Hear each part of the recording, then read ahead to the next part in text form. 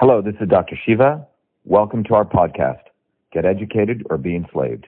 Episode 1164, air date January 11th, 2022.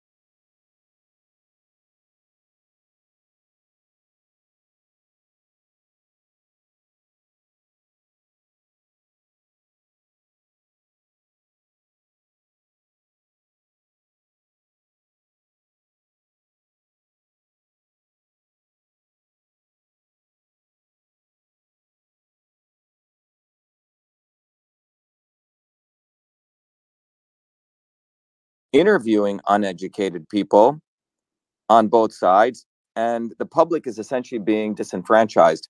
So there's this guy called what's his name, Patrick Ben-David. Back in I think 2020, he had wanted me, or 2019, he wanted me to come talk down in wherever he is, and I wasn't really that interested. He seemed like more of an opportunist, and I think he's built a pretty big opportunist platform.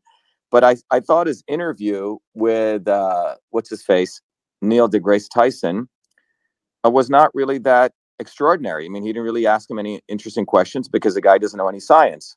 So you have two idiots essentially talking to each other. What's his name? Patrick Bet-David doesn't know any science, and Neil deGrasse Tyson doesn't know any science. And when I put out a tweet, as some of you may have seen, the tweet that I put out this morning, I think I put it out yesterday, very late. I was in New York.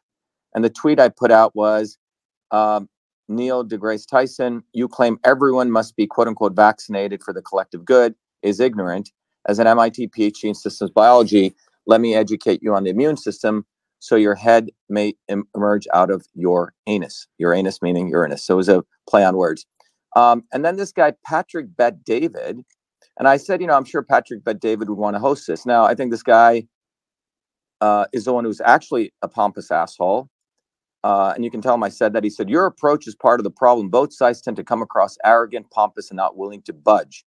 Well, Patrick Bet-David should have a serious scientist on, which doesn't create a climate to have healthy scientific debate. Both sides can be wrong and right at the same time. So clearly, Patrick Bet-David, if he's listening, is a complete idiot because he doesn't know anything about science. There is no wrong and right in science. There's either wrong or right.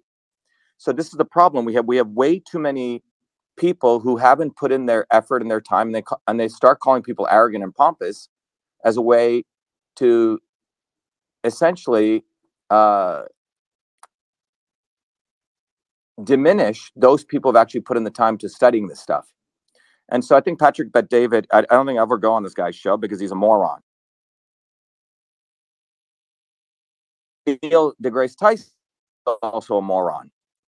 And what's interesting is many, many years ago, when I was with a partner of mine who is in the Hollywood scene. I got invited to Paul Allen's home in New York, the multi-billionaire who was Bill Gates' partner, but I think they had a falling out at the time. And Neil deGrasse Tyson was there, and I believe his wife was undergoing cancer therapy. And we asked him, wow, are you exploring anything alternative? And his response was, no way. Like, he would never do anything alternative. It had to be chemotherapy. So I knew right away this guy was very, very close-minded to anything at that time. So that was my one interaction with him. But everything I've seen about him, it seems it's more pomp and circumstance. Now, Patrick Bet-David, I think, was upset because I did not want to go on a show because I felt that he was trying to essentially create a climate of just left and right at the time. This was when the pandemic was coming out, and he wanted me to be on there as a catch-all to have other people come in, and I wasn't really interested in sort of doing a Jerry Springer type thing with him. But anyway, what we really need to do to really support the movement for truth and freedom and health, which is what our movement's about, and people can go to truthfreedomhealth.com to learn more, is to really educate people on the immune system. So I'll tell you what happened in my journey here. As many of you know, I've been involved in science pretty much my whole life. At the age of 14, I began working as a 14-year-old research fellow at what is now known as Rutgers Medical School, doing some of the earliest research on sudden infant death syndrome. It was a pretty serious research. I'd gone to NYU the previous year, and I had my full-time job. This was at the time that I actually created the first email system. Came to MIT and did a bunch of degrees at MIT in the field of engineering, and multiple degrees in engineering. But in 2003, something important happened in the world. There was a new field called systems biology, which I'll talk about. And that field really said that we need to start taking a systems approach to understanding everything in biology, which is what the ancient systems of medicine were about. Up until that point, most of biology was very, very fractured. And I'll come back and talk about that. So I'm just giving you sort of the overview. And so I've been a serious scientist for many, many years. When I saw the quote unquote vaccine debate take place, I noticed that there was a character called Robert F. Kennedy Jr. who'd been sitting on this movement for years, essentially collecting money. And I didn't really, and I found out as I got involved that he has a video where he says, I'm pro-vaccine, I'm emphatically pro-vaccine. And meanwhile, he's telling people he's anti-vax. And on top of it, he'd endorsed Hillary Clinton 3 times while she was all pro-vaccine and pro-Monsanto. So I found him pretty disingenuous. And a lot of people on this call and others at the time, a lot of wealthy women were giving him lots of money. And I said, wait a minute, something's wrong with this guy. And I had to do the dirty work of exposing his serious contradictions. And this was in early 2020. And at that time, in January of 2020, is when the pandemic had just come, the COVID had just come to the United States. And we had organized one of the largest protests in New Jersey. You guys can look at it, to mobilize mothers, to militantly organize bottoms up to scare the shit out of the legislators in New Jersey. And we did a great job, and we stopped that. Kennedy and Del Bigtree were running around telling me to be quiet, like they had to negotiate with the Democrats. So I saw all these guys essentially talking a big game, but at the end of the day, they've been sitting on this quote unquote medical freedom movement for years. My background was not only as a scientist, but also being a ground organizer since at the age of 17, an anti-war protest, pro-workers protest. And I was really, really taken aback by guys like Bigtree and RFK Jr., who were just pomp and circumstance, top down, filing lawsuits all day, taking people's money, saying one thing and doing another. And the problem is, a lot of people in this medical freedom movement had gotten into a habit of thinking the Kennedys, Bobby is always going to do something. And it just disgusted me because I used to be out in Hollywood and I'd done a movie on against Monsanto, which Kennedy was in. And I'd hung around these circles. And what I'd realized was for many of these people, doing their shtick, be it quote unquote being in some nonprofit fighting cancer, nonprofit, in some was basically their shtick. And you had serious contradictions. As many of you know, Kennedy at his own house in Malibu had a big event, and then everyone had to be vaccinated. And then he blamed his wife. So I'd pretty much been fed up with these grifters on the left and the right. on pro-vax, anti-vax. What is particularly disconcerting to me was in early 2020, a number of people on this call will know, actually in late 2019, I was invited by the National Science Foundation to give, they essentially choose one speaker every year. It's a pretty big honor to give what is known as the Prestige Lecture at one of the NSF centers.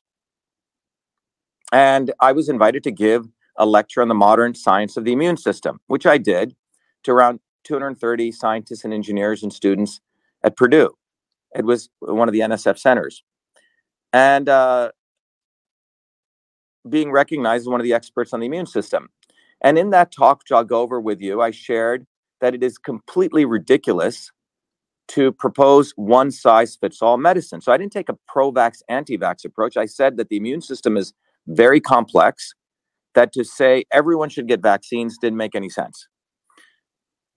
In late 2019, early 2020, you remember if you look back, that's when the COVID virus was coming to the United States.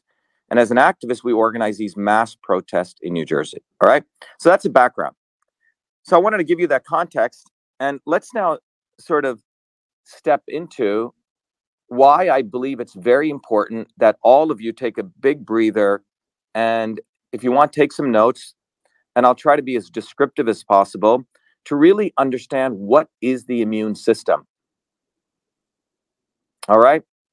And I can tell you, very few people really know what the immune system is, which is unfortunate. And very few people, I think I'm probably the only guy who's been very dedicated to educating others about the immune system, definitely since 2019, because I feel without understanding the immune system, people are going to be bamboozled by the pro-vax, big pharma jabbers, as well as the anti-vaxxers who make up all sorts of bullshit. And many of them are essentially telling you to give me money, give me money, give me money. And if you go back to 2020, in 2020, it was our movement that, and you can go look it up, in March of 2020, we ran the #FireFauci campaign. I didn't see Robert Kennedy out there. I didn't see Robert Malone out there. I didn't see any of these guys out there. In fact, if you can just do some quick searches, you'll find out the only time they really started speaking against Fauci on COVID was in October of 2021, 18 months later, when by that time, Pfizer had already made $80 billion and hundreds of millions of doses were put out there. And in fact, Robert Malone has the gall, in fact, if you go to site, to literally plagiarize my work on the Limited Hangout and this iceberg pedagogy I came up to really discuss it. So what we see happening is there is a whole slew of people out there, Johnny-come-latelys, who are essentially, we believe, part of the intelligence network. First, they conceal the true issues. Then they do half-truths. And then about 18 months later, they talk about some stuff to basically win viewers and win people who are all about sucking people back up to the existing grifters, the master grifters. And none of them educate people on the immune system. Because when you really study system science, which is what our movement for truth, freedom, and health educates people, you go beyond left and right. You go beyond pro-vax, anti-vax. You don't talk about pro-mask, anti-mask. You really start wanting to understand what the real problem and the real issue is. And I'm going to give away the punchline. The punchline is, if you take a systems approach, you will understand that it is not about pro-vaccine or anti-vaccine. It's about the right medicine for the right person at the right time.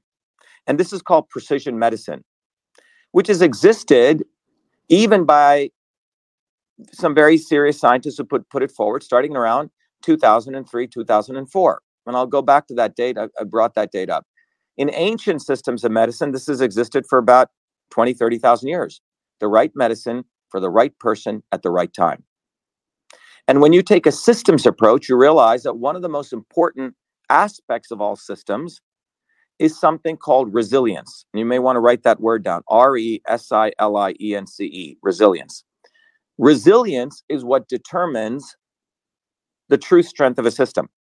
If you take a building and you built let's say you built the Empire State Building or different very large skyscrapers, and you built them not to have any sway, any type of flexibility. If a wind came, it didn't have any movement and it was just stiff, that building would break. Good structures in nature are able to take a stress and come back to their same position. That's called resilience. You pull a rubber band and it comes back to the same shape. This is what's called a systems property. So when we think about the system of the body, we want the body to be resilient. And in many, many areas of biological resilience training, they do something called stress inoculation. The military does this. They stress your body. They put you through boot camp. So when you're in the physical, actual situation, your body can handle those stressors. All right. The purpose of the immune system from the instant you're born is to be exposed to different external antigens, and your body turns on its immune system in very powerful ways to protect itself. And we'll talk about that.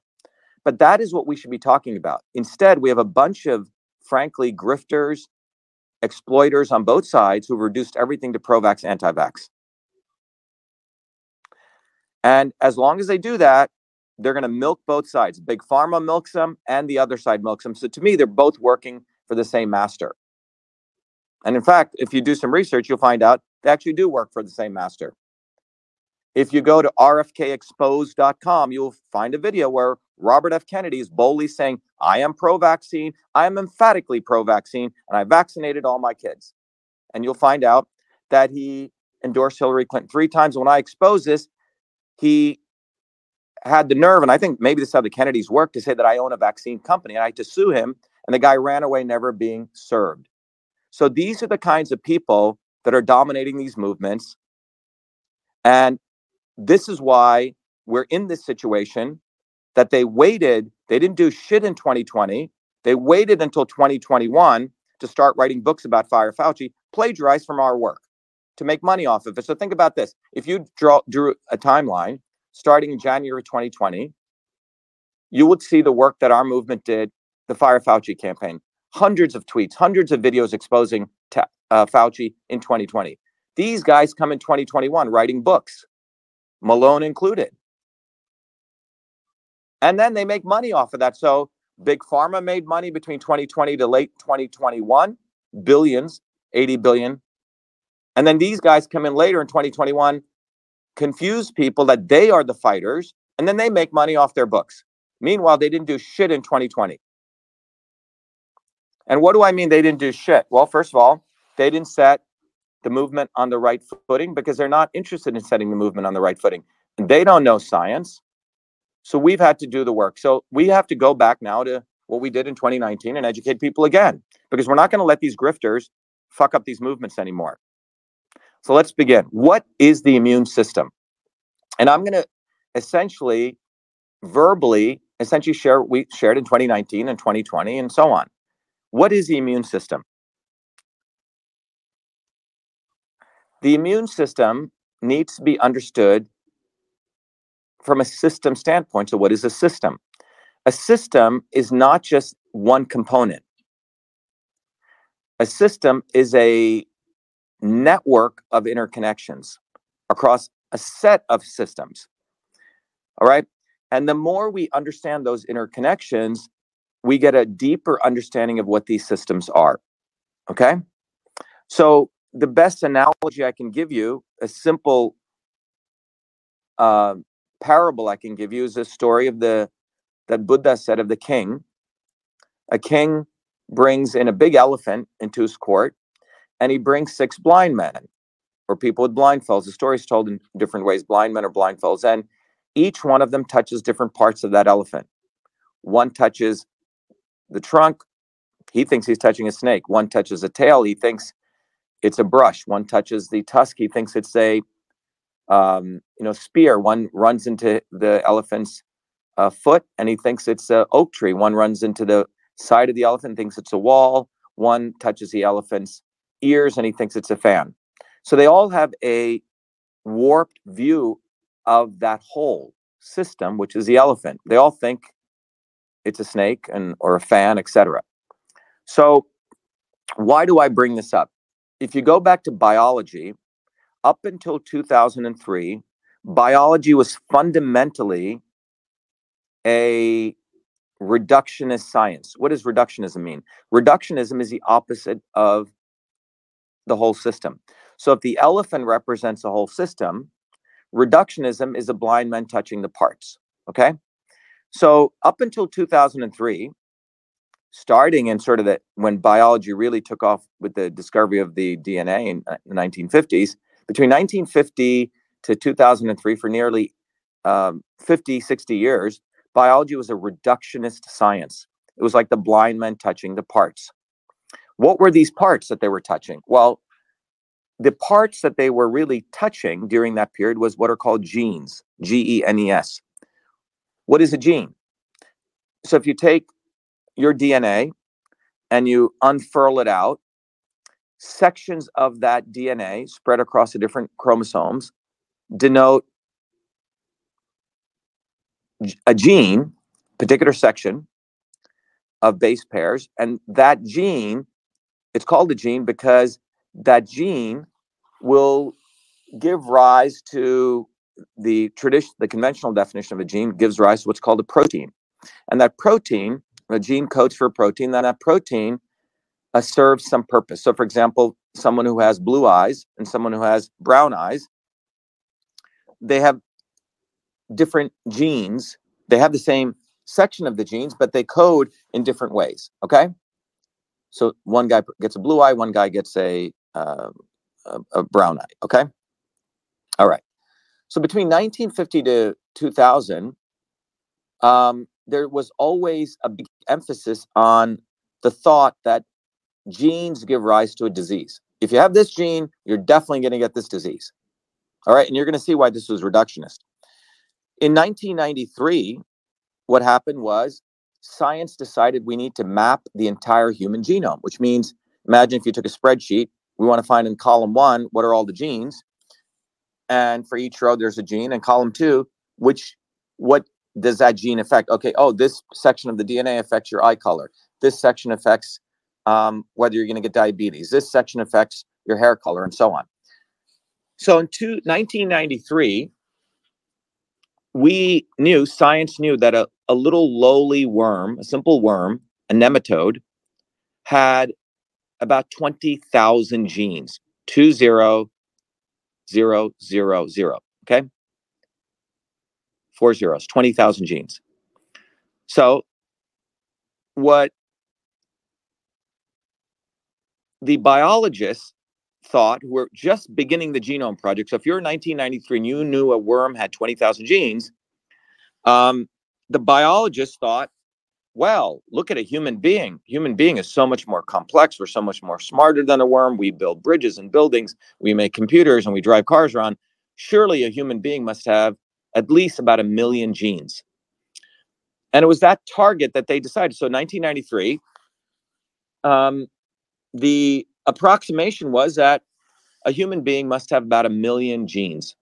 So all the gene hunters across all the labs all over the world, Sanger Lab being one of them, which I've been to in England, put their gene hunters, their army of gene hunters, and they said, we got to go find these 1 million genes. All right, so that started in 1993. Well, 1994 came, 1995 came, and they weren't finding 1 million. They said, you know what? Maybe we only have 500,000, and then it went down to 100,000. As the Genome Project proceeded, the estimates, they weren't finding millions or hundreds of thousands of genes. Guess how many they found? By 2003, when the Genome Project ended, it was called the Human Genome Project, HGP, we discovered 20,000 genes. So human beings have the same number of quote unquote parts, genes, as a worm does. And this was a profound shock to all these reductionist biologists. So biologists were shocked to understand that, whoa, we only have the same number of genes as a worm. And remember, a gene was defined as a piece of DNA which codes for a protein. All right. By the way, since then, people have redefined what a gene is. and we'll talk about that towards the end. I don't want to complicate it, but so we had only the same number of genes. So this led to a revolution in biology. It flipped biology on its head, because up until that point, everyone was saying, wow, we got to find the gene for Alzheimer's. We got to find the gene for cystic fibrosis. We got to find the gene for, autism, and da, da, da, da, da. What they found was that genes give rise through the transcription and translation process to something called proteins. And these proteins and genes interact together in very complex molecular reactions. They feed back on themselves. So the reason that a worm is different than a human being is not because of the number of genes, but it's because of the interconnections. It is the interconnections that make human beings more complex than a worm. It's not the number of genes. And you got to understand, most biologists are not engineers. Engineers understand this. If there are any engineers on this call, or if anyone just listening, if I gave all of you 10 marbles, every one of you, and I gave you pieces of string, and I said, hey, connect these up together. Some people would just take every marble, connect it up like a choo-choo train, one after the other. That would be not that complex, right? Every marble is connected at least to one other marble, some two. Some other people would take those 10 marbles and do a very complex interconnection. Imagine every marble connected to all the other 9 marbles. You get a very, very big rat's maze, or very different web, okay? Well, so you notice it's the number of interconnections that give rise to complexity. So these interconnections were known as molecular pathways. molecular pathways, molecular pathways. And what these molecular pathways revealed were, in the human being, we had much more complex molecular pathways than a worm did. So in 2003, people said, shit, we got to map out these molecular pathways. And wouldn't it be amazing if we could convert those molecular pathways into mathematical models? Because then we could start really understanding the entire body as a molecular system. We could understand cancer as a molecular system, Alzheimer's, and the immune system, and so on. And what was happening was, throughout the world, biologists were working in their little fiefdoms, doing little pieces of these little reactions. So in 2003, when I returned back to MIT, my advisor said, Shiva, you should come back because you love biology. You got to, you have an electrical engineering degree from MIT, you got your mechanical engineering degree, you got your design. Come back and do your degree in biological engineering, because you're going to have the opportunity to integrate your love of systems and your love of medicine. Some of you may know I grew up in India, where my grandmother was a traditional healer. I'd gotten to really love traditional systems of medicine. Always wanted to be a doctor. Was in one of the MD PhD programs, left because I really hated the way medicine looked at the body as, parts. But in 2003, I was very fascinated, and I was running a company called EchoMail. And I left EchoMail as a CEO, got someone else to run it. And I came back to MIT at the age of 40 to do my PhD in this new field called systems biology. And the task I took on for my PhD was, could you mathematically model or create a platform to model the entire human cell? And that was the development of a technology I created during those next 4 or 5 years called CytoSolve. CytoSolve, you can look up as a company. And what we have done now is we've created a very powerful technology to eliminate the need for animal testing, to really understand why indigenous medicines work. When I first started this, I thought the crazy pharma guys would want to use this because most of their problems occur because they kill so many people in the early stages that we could use it to help figure out toxicity. But I found out they really didn't want to use it because they don't want to know if their stuff doesn't work. So for the last 16 years, we've used CytoSolve to really support indigenous medicines, supplement, understanding what really works. In fact, in the big vitamin world, there's also a lot of grifters who just put crap together. So CytoSolve is a very powerful technology which really brings truth to both worlds, East and West. But part of my work in CytoSolve was to really step back and say, hey, can we look at the entire immune system? Okay? Can we mathematically model the entire immune system? So in 1915, if you go back, there was a model of the immune system.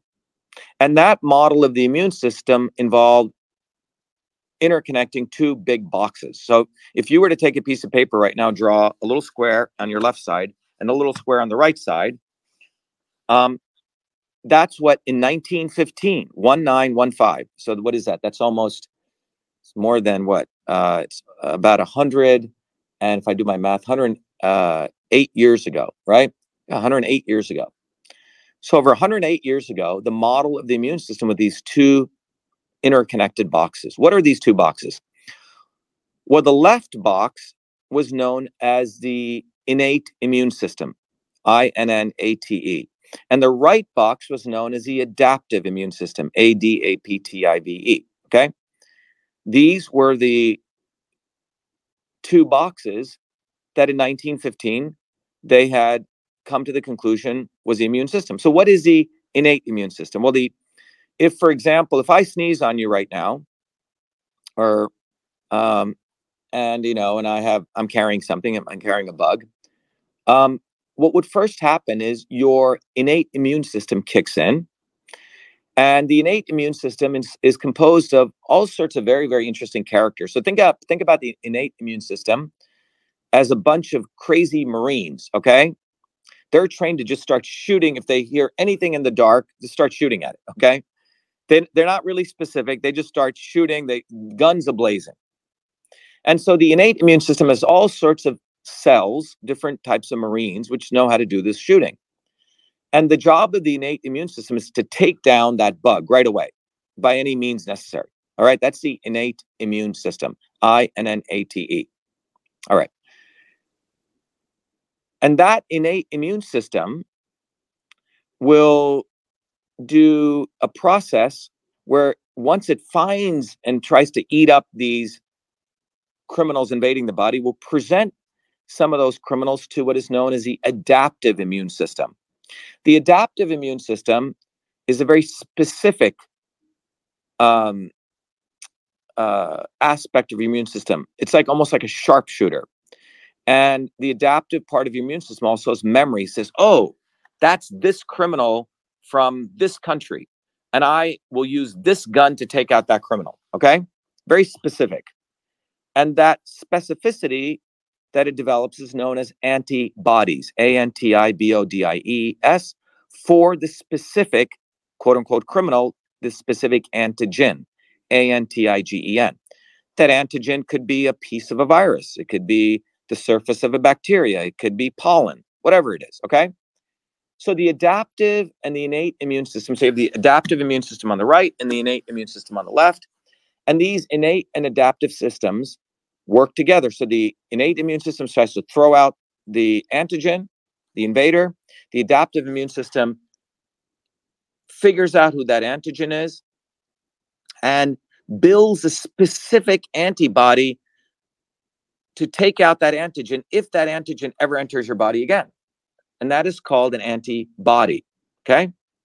Now what I'm sharing with you, this number two box model of the immune system was developed in 1915.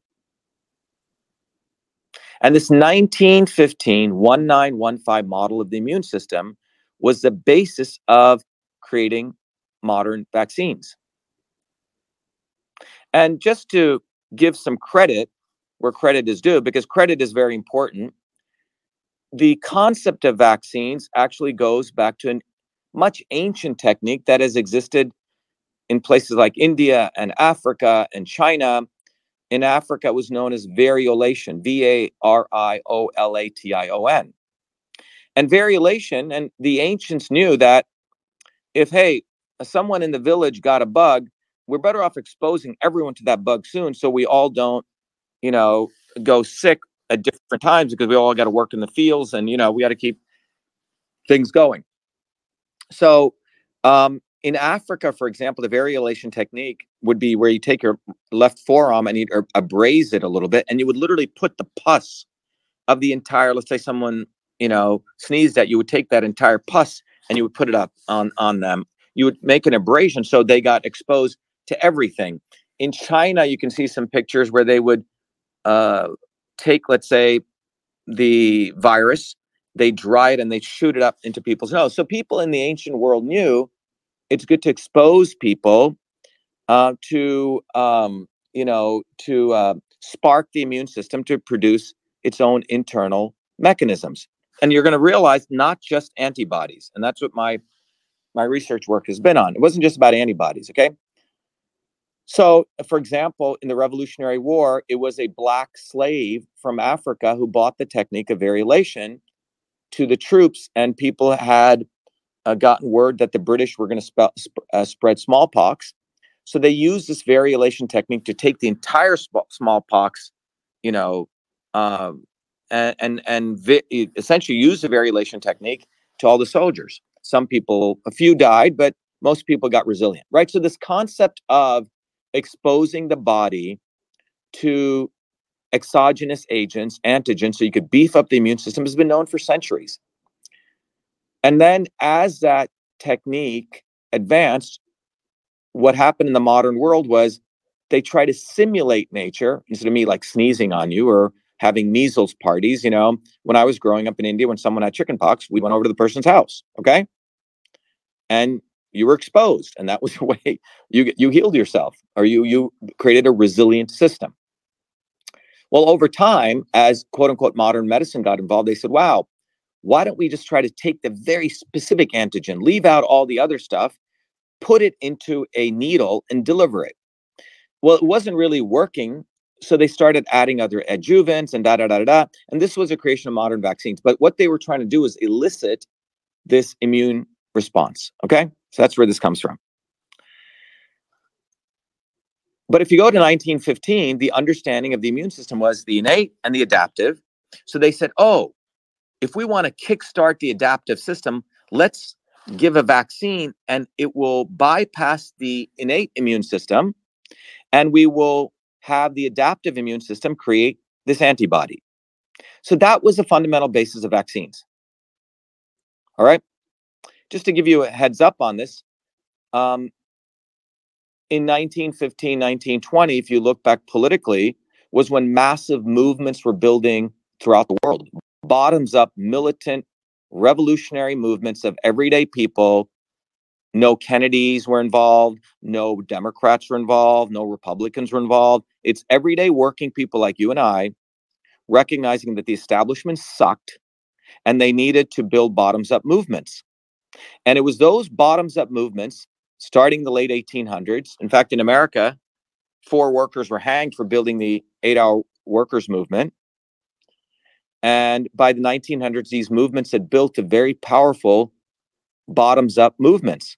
And it was those bottoms up movements that scared the shit out of the elites in the 1900s, early 1900s, that stopped, child labor, that resulted in infrastructure, highways, roads. And in fact, by 1948, because of those movements for infrastructure, nearly 98% of measles was eradicated 18 years before the measles vaccine came in 1963. But I just want to point this out. And we teach this, by the way, tomorrow evening, 11 a.m.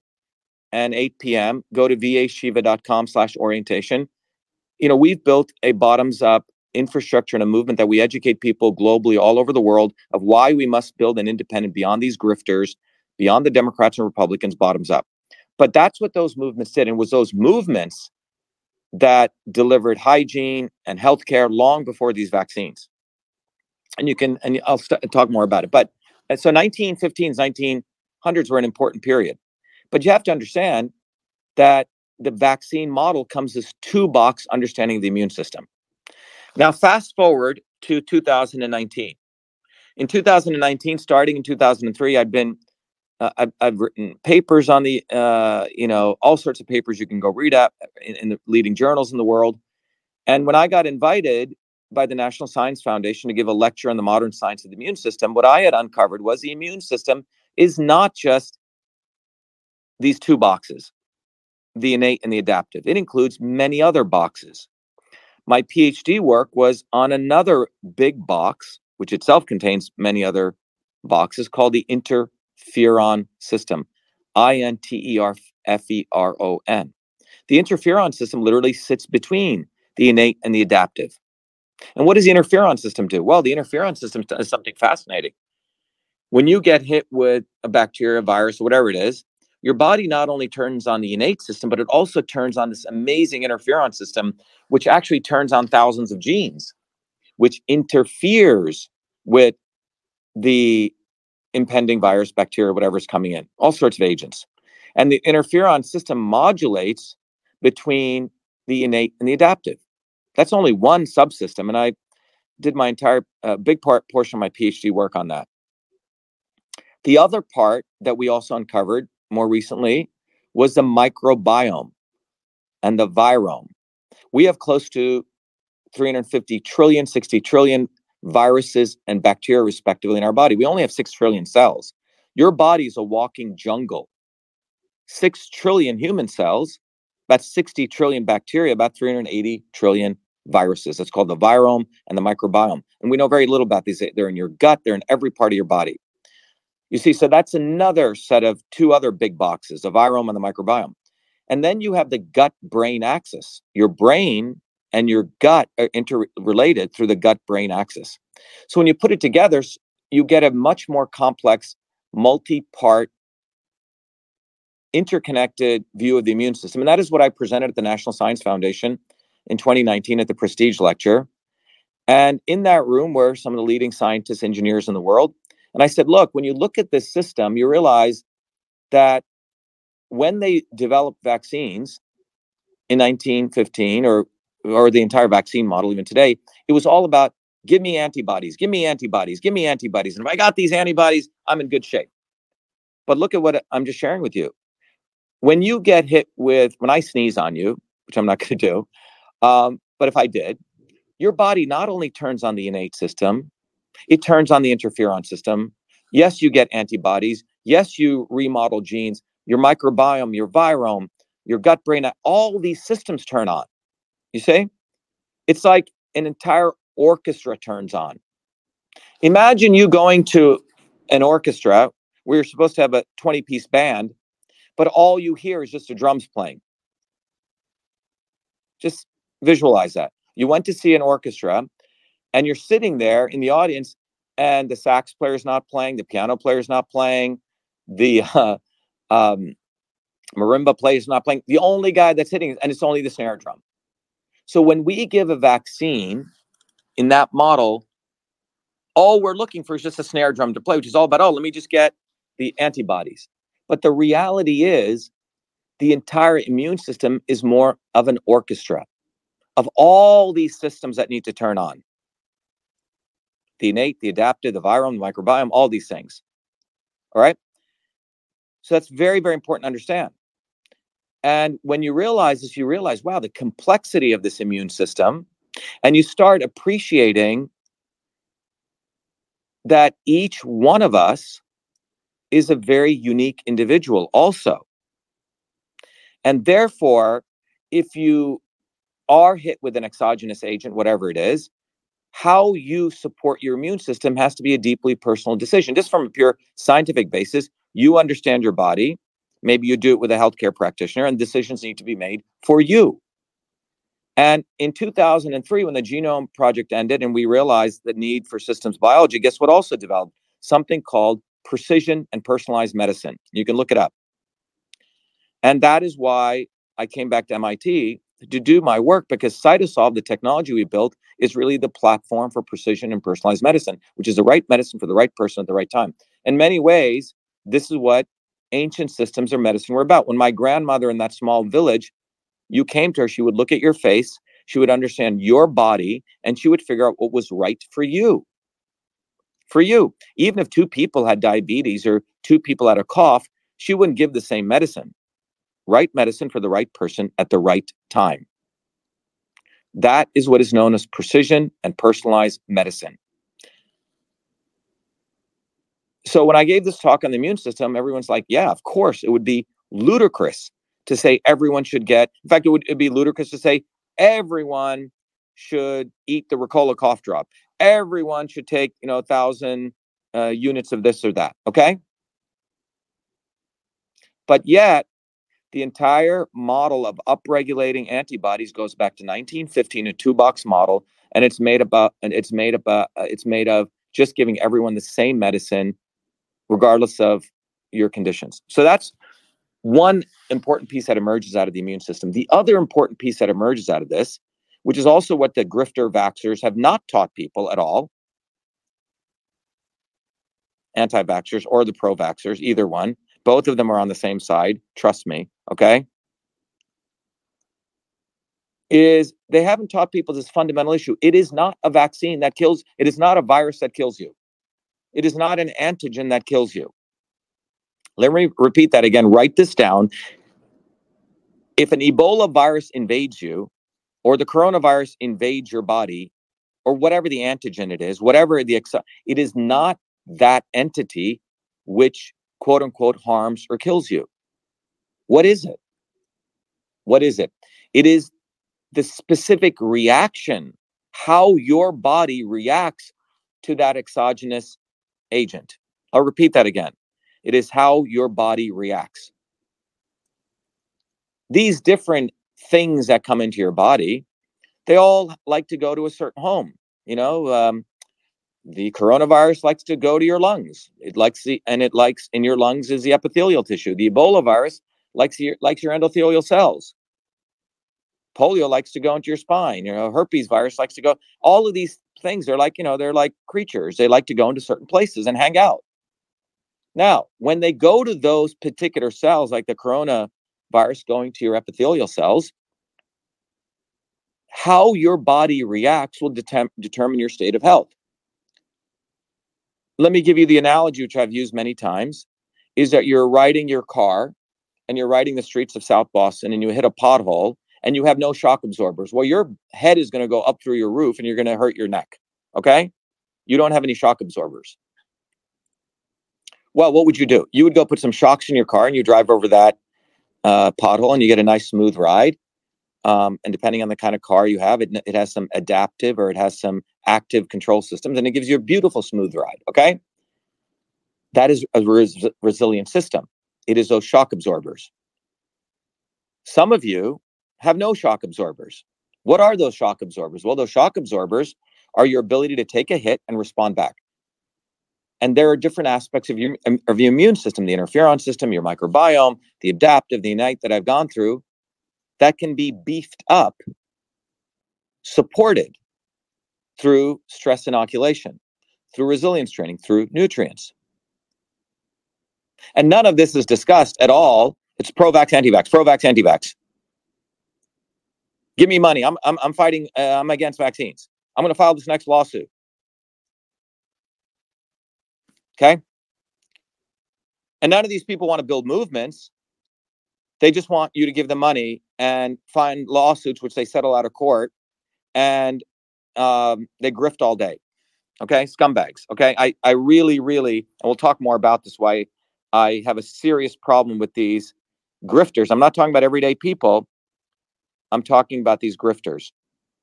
And same with the big pharma jabbers. Okay, they always come too little, too late, and they always want to drag shit on. But anyway, what emerges out of the understanding of the immune system is, first of all, the immune system is complex. But what really emerges is all the discussion that's taking place today about pro-vax or anti-vax is based on the 1915 understanding of the immune system.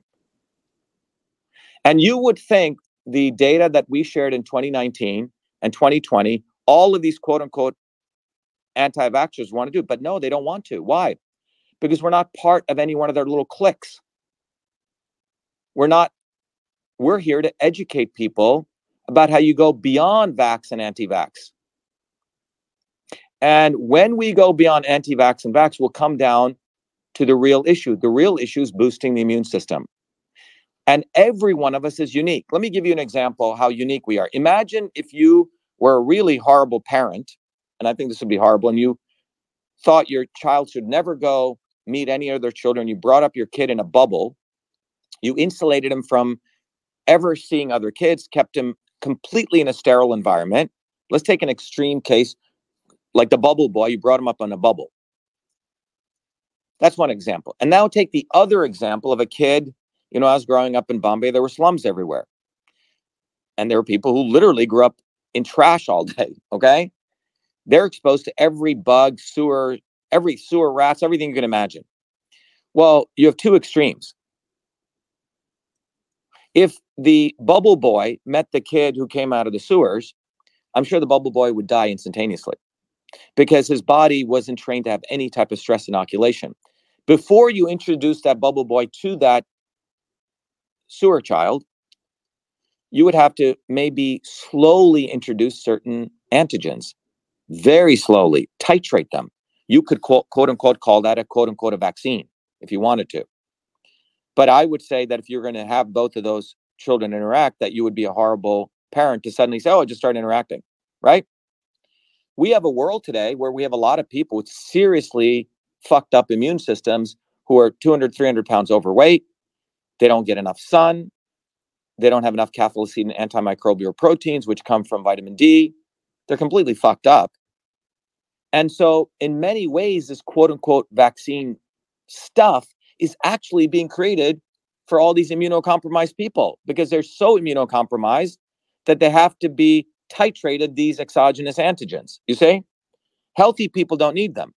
Now, in 2020, in March of 2020, again, our movement, was the first one to call out Fauci because as a scientist, I knew this guy was a complete scumbag. I didn't see Robert Malone at all calling out Fauci as a scumbag on the COVID issue at all. I didn't see Robert Kennedy doing that. They waited because they don't know anything about science. We did it in 2020. We started the Fire Fauci campaign. We raised 150,000 signatures, drove down to Trump. I wrote the first protocol, a letter to Trump saying, Mr. Trump, do not shut down the entire world. And none of these grifters ever had the decency to share our work. They're all scumbags. And I use that word scientifically because they could have given us a megaphone when we had the science. You can go look at the letter that we wrote on shivaforsenate.com. It's a letter to Trump, which says, Dear President Trump, this is in March, I believe, 6th of 2020. I said, Dear President Trump, do not shut down the economy.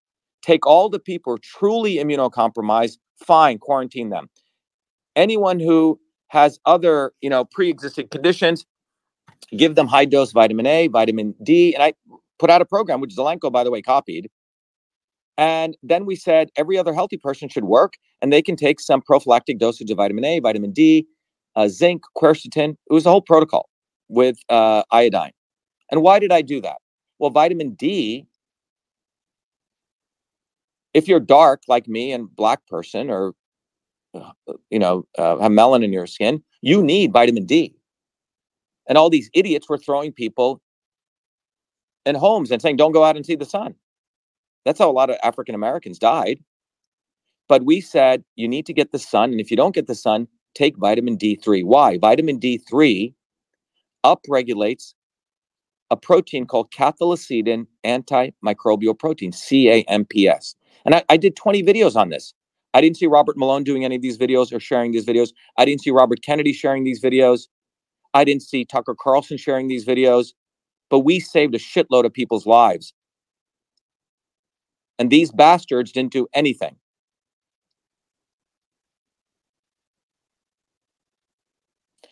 And we said, look, vitamin D3, what it will do, and this is in 2020, March of 2020.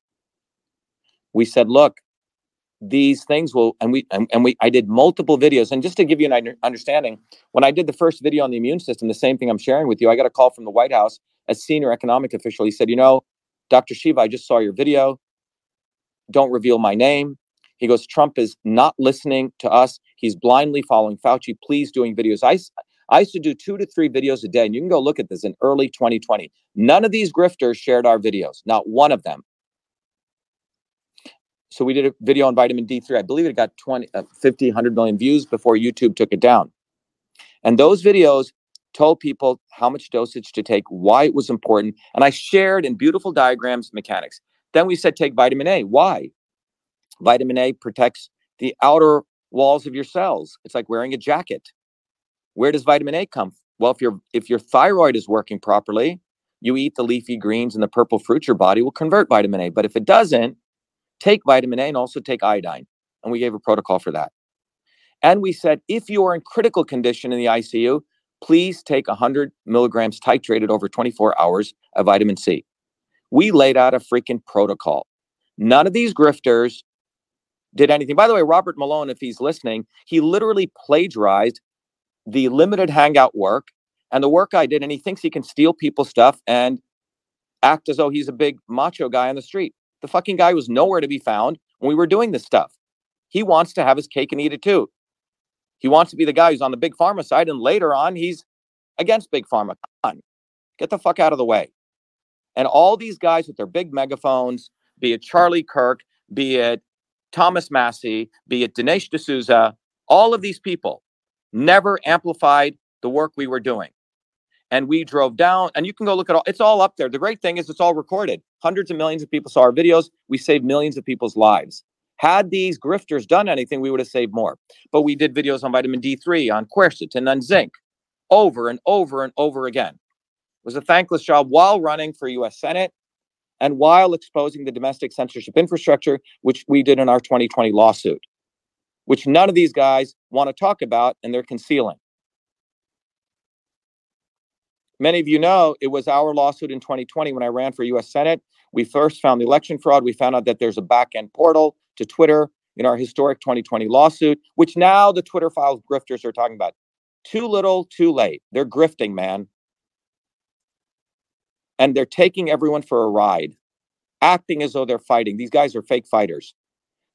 We did lots of videos explaining the immune system, how you strengthen the immune system. We wrote to Trump. In fact, we drove down to the White House with those 120,000 signatures. Marla Maples contacted me, and we delivered all this. Trump did nothing. It was Donald Trump who created CISA, and Republicans and Democrats created the domestic censorship infrastructure. And it is Democrats and Republicans today who act like they're on opposite sides who are going to legalize that domestic censorship infrastructure retroactively that we discovered. And we'll talk about that during the question and answer. But right now, all of these grifters are not talking about the fundamental issue. The fundamental issue is about resilience, and it's beyond vax and anti-vax. It's about strengthening people's immune systems. And that is where the discourse must go. And that discourse leads to something beyond vax and anti-vax. It leads to real discussions about public health. What is public health? Public health is good food, is not Monsanto injected foods. By the way, Hillary Clinton is the queen of Monsanto, who Robert Kennedy endorsed 3 times. Bobby. I'm sorry, Bobby's full of shit. Go to rfkexposed.com and you'll see what full of shit Robert Kennedy's about. His whole family is institutionalized, not so obvious establishment. Only they can be the leaders of movements.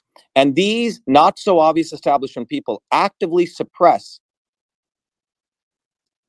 independent, bottoms-up people like our movement. It is a movement for truth, freedom, and health, which exposed first the issue with the immune system and Fauci. It is our movement which exposed the government censorship infrastructure. It is our movement which exposed the real election systems issues. So what you see occurring, whether you look at the immune system or election systems or the censorship system, is the truth comes out when you take a systems approach. So what is the truth about the immune system? We have to go beyond vax or anti-vax. We have to go to the fundamental understanding about boosting the immune system. What is the fundamental issue about the censorship system? There is a backdoor portal to Twitter, and freaking Elon Musk has not taken it down. I was deplatformed on February 1st, 2021 for exposing that platform. Tucker Carlson did shit. Glenn Greenwald did shit. The ACLU did nothing when we talked about this in 2020 and 2021. These people are bastards. They now talk about it. And let me make the final assertion. The people who are grifters work and they're part of the intelligence agencies. First, they concealed the truth. They concealed all of our work on Fauci in 2020. They concealed all of our work on the domestic censorship infrastructure in 2020. They concealed all of our work on the real election systems issues in 2020. Then in 2022, they suddenly gave you half-truths, like The Intercept, like Tucker Carlson. And this is, by the way, an intelligence network. It's called the Limited Hangout. And I did it with a beautiful iceberg, which the same diagram, the pedagogy Robert Malone is literally plagiarized, acting as though he came up with it. Scumbag. And then the third thing we exposed was there are real issues with election systems, and they don't have to do with China hitting our systems. They have to do with chain of custody and signature verification. Mike Lindell, nice fellow, he made it all about selling pillows. So the grifters come in to hide the real issues, and we divide the world into left and right, pro-vax, anti-vax, and everyone's killing each other, fighting against each other. So when it comes to the immune system, it is not about pro-vaccine or anti-vaccine. Don't get lost in that. Stop giving 1 penny to Children's Health Defense Fund. The Kennedys don't need your money. Start understanding system science. We need to build a bottoms-up movement. It goes beyond left and right. And what you will understand is we need to boost the immune system. That is a real issue. The immune system is a very resilient system. With the right fuel, you can boost it. And every one of us is unique. You have to figure out what's the right medicine for the right person at the right time. Censorship system. Until Elon Musk and all these fools, to Taibbi, they can talk all the bullshit they want. We discovered the real issue. Government has a back-end portal to Twitter and to Facebook. Our lawsuit exposed that. None of them want to talk about our lawsuit. You know why? Because we're an independent movement. We'll get all the views. We'll get all the hits. And Tucker Carlson, with his bullshit face that he puts on, will become irrelevant. They actively conceal our lawsuit. They're actively concealing this backdoor portal. Why are they concealing it? Here's my prediction. Elizabeth Warren and Lindsey Graham are getting together, and Biden just did an op-ed in the Wall Street Journal. They are going to retroactively legalize these back-end portals, and Democrat and Republican are going to fuck every American. That's what they're going to do. That's why they're not discussing our lawsuit, because it exposes fundamental. Everyone here should ask one question. Why is Elon Musk on December 3rd, he was asked on a Twitter space, hey, Dr. Shiva's lawsuit exposed the back-end government portal. Are you going to shut it down? He said, oh, that sounds like Big Brother. Let me look into it. Well, it's been over a month, Elon. Where Elon Musk begins and where government ends, nobody knows. Elon Musk, $6 billion, SpaceX, government. Tesla would not exist without government subsidies. You can put him and Greta Thunberg on the same stage. They're both into this carbon tax bullshit. And Twitter cannot exist without Section 230 immunity. If Section 230 was removed, Twitter's valuation would be that of the New York Times, around $10 billion, not $50 billion. You're all being lied to. And these grifters actively conceal our movement's work. Actively, because we don't owe any of them anything. We don't owe Trump anything. We've exposed Trump. We've had to. I put out a lot of lawn signs for him. He talked a good game. We've exposed Fauci, but we did it at the right time. Alan McDonald, one of my great heroes, who was a guy who would not sign off on the launch of the space shuttle. He said the most important thing, real leaders say the right thing at the right time and take action at the right time. Where was Robert Kennedy exposing Fauci in 2020? The bastard was nowhere to be found. He comes in 2021, steals our stuff, writes a book called The Real Fauci, files idiotic lawsuits all day, and grifts all day, takes people's money. Mike Lindell, nice guy. He fucked up the entire election integrity stuff, made it all about selling pillows. There are still fundamental issues. And Elon Musk is a big-time grifter. He will not talk about the backdoor portal to government. I hope you guys are getting this. When you take a systems approach, you get to the real issue and we start uniting ourselves beyond left and right. And that's what we need to do. My life's journey has been about understanding systems of medicine. I've been an activist. This is not something new to me. You can see me burning. I see Stephen Kravis here. I've known Stephen. I haven't seen Stephen in 1980, Stephen, 1990? You'll see a picture of me burning the South African flag on the steps of MIT after I led a protest of 5,000 people. You're looking at someone who's a scientist, who loves Eastern Western medicine, and who knows how to build movements and values working people. All these grifters don't give a fuck about you. stop following them, and we need to build a movement. And to do that, we integrated system science, we integrated political movement understanding into truth, freedom, health. Tomorrow, I don't want to get into that. Tomorrow we have an orientation, and what we want to do is make all of you become your own gurus. Each one of you should learn the science of systems. Each one of you should become leaders, not followers. And stop looking up to these morons who are always Johnny-come-latelys and who actively suppress our movement, which is a real movement that has put its butt out on the line and called stuff out and educated people scientifically. So when it comes to this entire vax, anti-vax, it's bullshit. Let's focus on building people's immune system. Because if we did that, we would start talking about the obesity rates. We'd start talking about Monsanto. We'd start talking about all the fundamental issues. We'd start asking Robert Kennedy, what the fuck are you doing endorsing Hillary Clinton 3 times? We'd ask him, why did you have Bobby, a big event at your home and everyone had to be vaccinated? Yeah, you tell people you're an anti-vaxxer. It's like, what, do you think we're all stupid? We're all little peasants and one rule for you, another rule for us? And it's time, ladies and gentlemen, that all of you started having some self-dignity, having some self-respect, and started learning the science of systems. And we built a bottoms-up movement like took place in the late 1800s and 1900s. And that's what I'm about. We're about always telling the truth, going down to the essence of it. And you can also do that if you understand the science of systems. But if you don't, you're going to be caught in the echo chamber shit show, which is what the United States has become. And do not trust Matt Gaetz or Lauren Boebert or AOC or Bernie Sanders. They're all the fringe wingtip elements who are all talking a bunch of shit. But at the end of the day, they're going to fuck working people. So there you go. I will take questions from people. I'm going to learn how to do that. So we have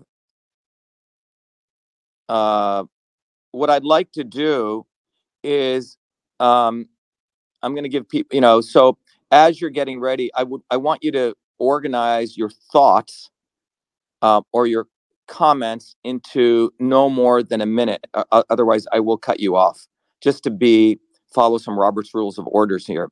So if you have a comment you'd like to make, I think I should be able to understand how this works and select you. Okay, so I'm going to take a comment from Ms. Moody. Go ahead, Ms. Moody. Do you have a comment? Hello? Hello?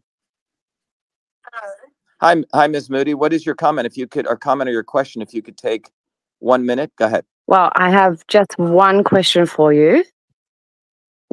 I think that you're correct in everything that you're saying, to be honest. I had 2 sons unvaccinated, both got COVID, both extremely different symptoms that were over in 3 days. I never caught it. My other son had it again. I still didn't catch it. And I'm very curious if my diet is not even that great, what is it about the system that was able to fight it and not even catch it? Yeah. So how old were your kids? One's 21 and the other one was 18. Yeah. And how old are you? You don't have to tell your age approximately. Oh, it's fine. I'm 44. Okay. So, and where did your kids grow up? Australia. Well, they did. Okay. So just first of all, look, the immune system is very complex. Okay. So remember I said there's this multi-box model. It's not just the innate and the adaptive. We are just beginning to scratch the surface of understanding the microbiome in our gut. We just finished a major research project.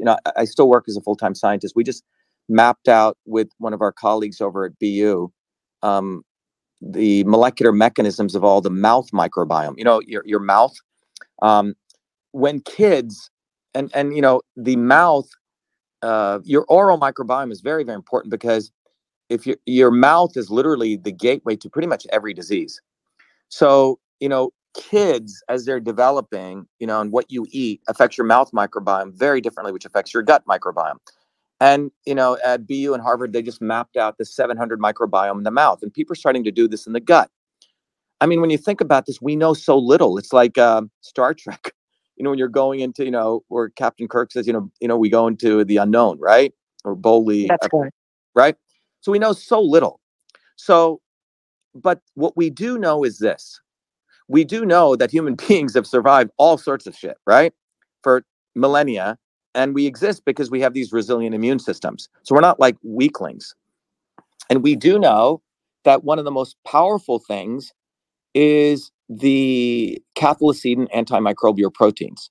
What are those? Those are these invariant proteins that have existed for billions of years, which is what vitamin D does. That's why many, many cultures, praise the sun gods, right? Sun. So what you do actively, what your sons do, is very different, right? They got COVID. Exactly. You didn't get it, right? Well, I smoke and I also drink a lot of coffee. So everyone was like, you're going to catch it. You're going to catch it. And I didn't. So we don't know, but do you, let me just ask you a question. Do you have a lot of friends? Are you more social? Do you laugh a lot? Do you have a big community? Not really. The reason I ask that is the number one reason they found people live long has nothing to do with smoking, drinking, partying. It has to do with, do they have friends? Number one reason. Second reason was all of them drank a little bit of alcohol, locally made. Third reason was they worked out. Food wasn't even on the list, by the way. And this is a lot of longevity research. So we know very, very little about the body, but we do know that our bodies can be very resilient and we're all unique. You see?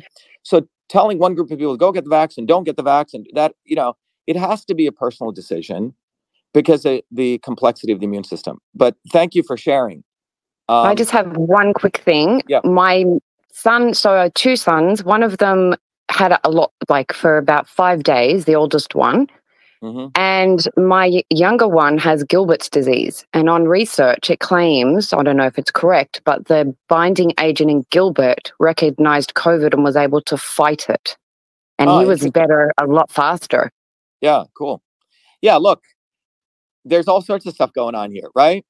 But we do know that there are certain nutrients, there's foundational nutrients because of the fact we all have sun and the thyroid, that you can support that, So I would go back to these big building blocks: sun, vitamin A, the zinc, the skin of grapes. I mean, the skin of the quercetin. I mean, there's like 5-6 building blocks. We put it up on our site, And after that, people have to build an understanding of their own bodies. Hippocrates said, "He who does not become his own doctor is a fool." So one of the tools, at some point I'll talk about tomorrow, I created a tool called Your Body, Your System. When I finished my PhD in 2007, I went back to India for 3 years, and I really wanted to unravel these ancient systems of medicine. What I found was, in engineering systems theory, there are 9 principles that you study as an engineer. Well, those same 9 principles show up in the science of Ayurveda and Siddha. So it turns out these ancient systems of yoga and meditation are really engineering systems. And what it leads to is recognizing that everybody's a unique system, but there are some fundamental principles. So I created a tool which we give away. You guys should come tomorrow. It's called Your Body, Your System. But you can actually start getting back into intuition, and you realize everyone is different. There is no one diet at all. So what works for you, Ms. Moody, will not work for your children. And we all have to take our journeys to go experiment, play around, and we all, over time, will figure out what's right for each one of us. And there's some principles, but thank you. Thank you. Yep. I'm going to remove you from speakers. I think that's what I do. Okay. Remove speaker, remain in space. Yes. Okay. So let me go to the next person. We have Christine Farah. So Christine, let me see if I can do this right. I select you. Go ahead, Christine. How are you? Christine, can you consolidate your thing to a minute and 30 or your comment? Go ahead, Christine. Hi, Christine. So sorry, Christine? my mic was off. I'm here. Oh, no worries. Go ahead. How are you? I'm Good wonderful. evening. Thank you. First of all, thank you for doing this. So excited to hear that you were hosting a space. Um, Quick question for you. So, little example here. So my kids are not, they were not given the mRNA, neither 1, 2 boost, nothing. Every day I'm hearing about people having reactions and sudden death. And these are people that I know personally, or I should say friends of people that I know personally. Breaks my heart, literally and figuratively.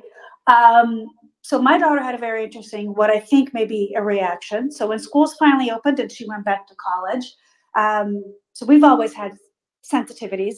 My daughter was like lactose intolerant, all that jazz. And as a newborn, feeding was quite a challenge. We had to get off formulas and go to real food at a very early age, as opposed to waiting for the 3-4 months, etc., because she wasn't tolerating any of the formulas.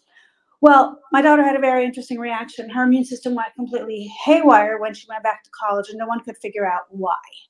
She was reacting to absolutely everything. Her throat was closing. She was breaking out in hives. She's on prednisone. She couldn't get off the prednisone. 50 million things going on. We finally took a trip to Europe, went to London, and luckily she was able to eat normal food. So the moral of the story was we ended up testing it for other things, and she has sensitivities to additives and preservatives and all of that jazz, which is so pervasive in our food supply.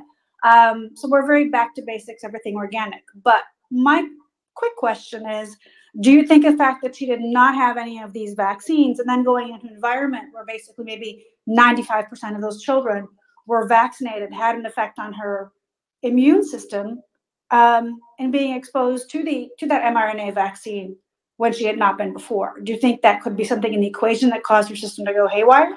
Well, yeah. So Christine, let's sort of just from look, I'm not going to give medical advice, right? But I'm going to give you a systems analysis, right? With minimal information. Right. Your daughter appears has always had some type of compromised immune system, in my view. Okay. Right. Because she has always reacts to different things, right? Right. And that, has its own archaeology that can be done, right? How did it get to that point, right? And that archaeology could be, was she, let me give you an example, okay? They did an interesting Finnish study with kids, and they looked at ear infections, right? So they took 3 sets of families, a set of family where they had dogs who were indoor dogs, and like poodles who just stayed inside, never went out. Another set of family had dogs who went in and out, bringing all sorts of dust, like my 2 dogs do, right? And the third group had no pets at all. Out of all those 3 groups, which group do you think had the least amount of ear infections among these kids between the age of before pregnancy, right? And the kid was in the mother's womb all the way to around 12 years old. Probably the one that had the more natural behaving dog that was in and out. In and out, yeah. Set by 70% less. Okay. Oh, okay. Okay, quite profound. Okay. Many years ago, a wacky friend of mine at MIT, he hooked up with one of the leading pulmonologists at Mass General, and they found out that they could reduce childhood asthma by nearly 50% by exposing kids to 7 antigens, which were basically dirt. And what he did was he patented those antigens, and he created a company called Baby Boost, where they would sprinkle these on stuffed animals, right? Basically dirt. Okay. Yeah. Getting back to dirt. Yeah. So we live in a world right now where the body has a certain immune plasticity, it's called. Particularly young, the body has to be turned on. Okay. For example, the body is looking to be, particularly when kids are young, in fact, it starts in the mother's womb, be it entertained by, having people around so the brain develops, right? Being exposed to all sorts of dust and particles, right? And when that does not take place, you compromise development. So for example, the paper that, in fact, in 2019, we did the first mask conference where we showed that when you put the mask on young kids, it does many horrible things. Oh, of course. It raises the temperature of the body, which has an inverse effect on the pH, which affects the mouth microbiome. Now, if you have kids between the age of, 2 through 8, that's when the mouth microbiome is just building. It's setting in, and you could affect their entire trajectory for their entire life. Right. So I think the broader question we need to ask is, how are we bringing up our kids in these totally freaking, what we call these sanitized worlds, right? And so right there, we're compromising the kid's immune system. So in many ways, we're creating a feeder. So we're bringing up people in these very unnatural worlds, and we're creating a world where they're going to need unnatural immune boosters, quote unquote, vaccines. You see what I'm saying? Yeah. So we're compromising people's immune system to create these compromised solutions, which we call, quote unquote, vaccines. So you could argue it's a cradle to life model, which is what the consumer packaged goods companies call. So we're going to compromise kids' immune system, and then we're going to have to give them, quote unquote, vaccines because they're so compromised. We have to titrate this to them, this to them, this to them, because if we give them the whole thing, they're going to freak out. So I think that's where we need to have the big discourse about. What are we doing because this little anti-vax, it's bullshit. It's like the blind man, and then people are just grifting on it. Oh, I agree with you. That's the one thing nobody wants to hear, is that there's a happy medium and every person needs to make an informed decision. We never had informed consent on an emergency use authorization vaccine, which is not an approved vaccine. And that has, so my second question would be, is how do we hold people accountable for what has been done to the US by forcing, an EUA on the entire world, making it mandatory? And well, I'll tell you how we do it, Christine. In January 6th of 2020, go to my Facebook page. You will see that we drove down, I'm originally from New Jersey. We mobilized 5,000, and you can talk to the women, and we built a militant fucking movement, scared the shit out of those legislators. Robert Kennedy drove in his fucking SUV and criticized me. He goes, we need to negotiate with the Democrats. Fuck you. Yeah. And we stopped that vaccine. It's got to be bottoms up movements. Up movements, not people coming top down telling us how to build our movements. In fact, many of these anti-vaxxers went among them. Oh, don't say that. Don't say this. Hold up this sign. That's not how you should talk. You're going to upset the legislators. Fuck all that. Right. Okay. So come tomorrow because what we've congealed together is truth, freedom, health. Let me tell you what that means. We've talked a lot about. What I discovered was there are three forces in the universe among the 9 principles: transport, conversion, storage. I'm going to quickly teach you MIT engineering system, but I think you'll get it. Transport is the aspect of everything in the world that moves. In the Indian system, they called it Vata, V-A-T-A, if you studied Ayurveda. Movement. I call it, in the political world, freedom, movement of information, matter, and energy. Okay? The other phenomenon in the world is called conversion. Everything in the universe is constantly converting stuff from one form to another. Digestion is a conversion process. Okay. Me speaking to you through this microphone and you being able to hear my voice is a conversion process. Okay. Guess what science is? Science is a conversion process. We throw all sorts of wacky ideas and we apply the scientific method. And we say, oh, you know what? This is the truth. Okay. The reason that a ball falls to the ground is gravity, not because there's a magnet at the center of the earth, right? Pulling it down, or a dragon. Okay. But we allow all these crazy ideas to be in the marketplace of ideas. Conversion, and that's truth. The third aspect of the universe is something called structure or storage. Your body is a skeletal structure, you see? Your building that you're in has the beams. Okay? The structure from a political standpoint is our health. So our movement, Truth, Freedom, and Health, is based on system science. Right. In order to so we can't just be fighting for the First Amendment and the Second Amendment. We can't just be nerds fighting for innovation or science. We can't just be yoga Nazis just taking care of our health, living in our little gardens. All these movements have got to come together. True. That is the foundational principle of system science. So my intention here is to motivate people to let go of these Democrats and Republicans, left and right, Labor Party, and for each person to connect with their own divinity. Have self-respect. And once we do that, we'll mobilize bottoms-up movement, because all these grifters are leading people to the right wing or the left wing, and they're making money along the way. They're all assholes. True. Sorry, but it's disgusting what they do. And they've been doing this. So if you look at the left wing right now, they have AOC and Bernie Sanders. And the right wing now, Lauren Boebert and Matt Gaetz. They all will talk their big games. Right. But they're all just hyping people up. They give people little bones. Oh, yeah, Matt Gaetz is going to win this for us. So all the conservatives, or Elon Musk is going to win us freedom. So anyway, thank you, Christine. Thank you for having me on. Yep, thank you. Let me go to our next request. Okay, bye. Bye-bye. Let's go to Gemini Girl 8. Please unmute yourself. Gemini Girl, go ahead. Hi, Doctor. I just want to say thank you for one thing, and I have been following you for a very long time. I have a quick question. Mine will be quick. Can you just go over the benefits of the vitamin A that you mentioned earlier? Again, I do have thyroid issues. Just leave it at that. But just curious to what, because I just ordered some because you had suggested it. Yeah, let me tell you again. I'm not a medical doctor. I have to say this disclaimer, right? I'm a PhD in systems biology, but I know the immune system more than most medical doctors. But let me tell you. So think about your immune system. Is it Gemini Girl? Are you still there? Yes, I'm here. I just turn off my mic. So think about if it's a cold day, what do? You put on a scarf, then you put on one layer, then you put on a jacket, right? You put on a hat, right? To protect yourself.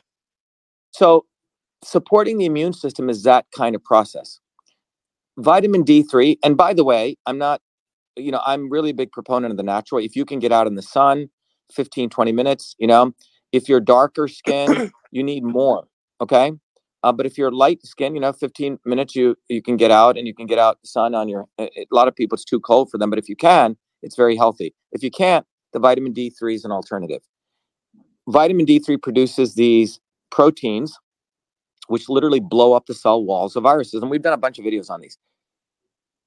If you look at every cell, the cytokeratin outside of the cells protects your cell walls. So what is what does a quote unquote virus do, right?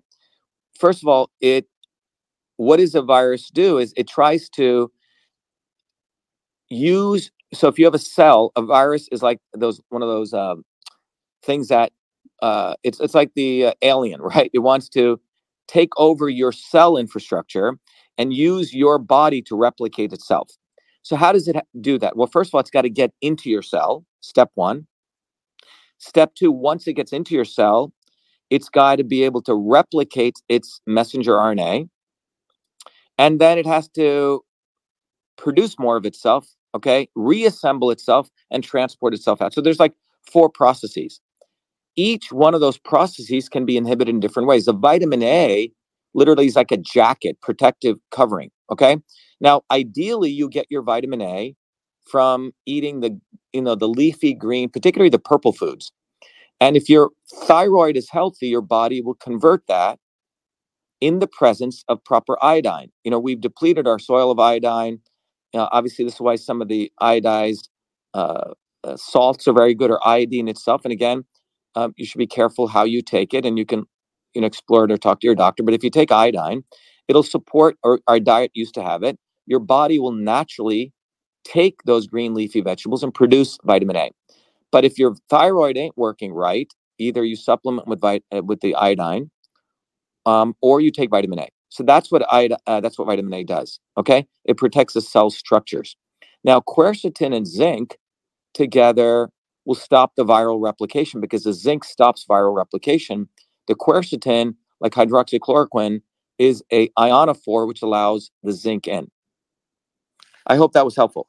It was. Thank you, Doctor, so much. Like I said, I've been following you a long time, so I appreciate you doing this. Thank you.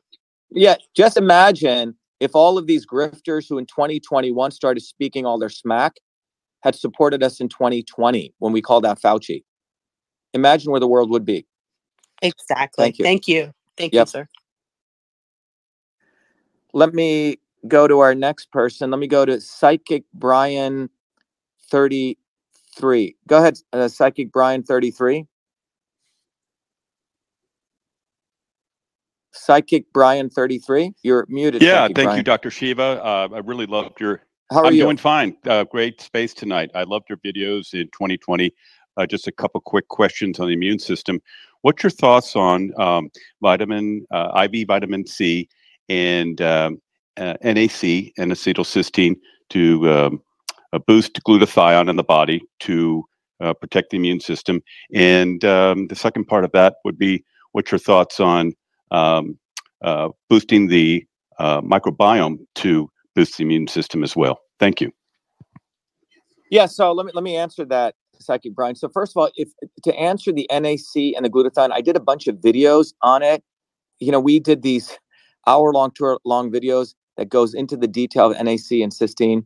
But I think, what was your first part of your question, Brian? Vitamin IV vitamin C to boost the immune system. So look, there's, I think, close to 10,000, 20,000 papers, clinical studies done on the power of IV vitamin C.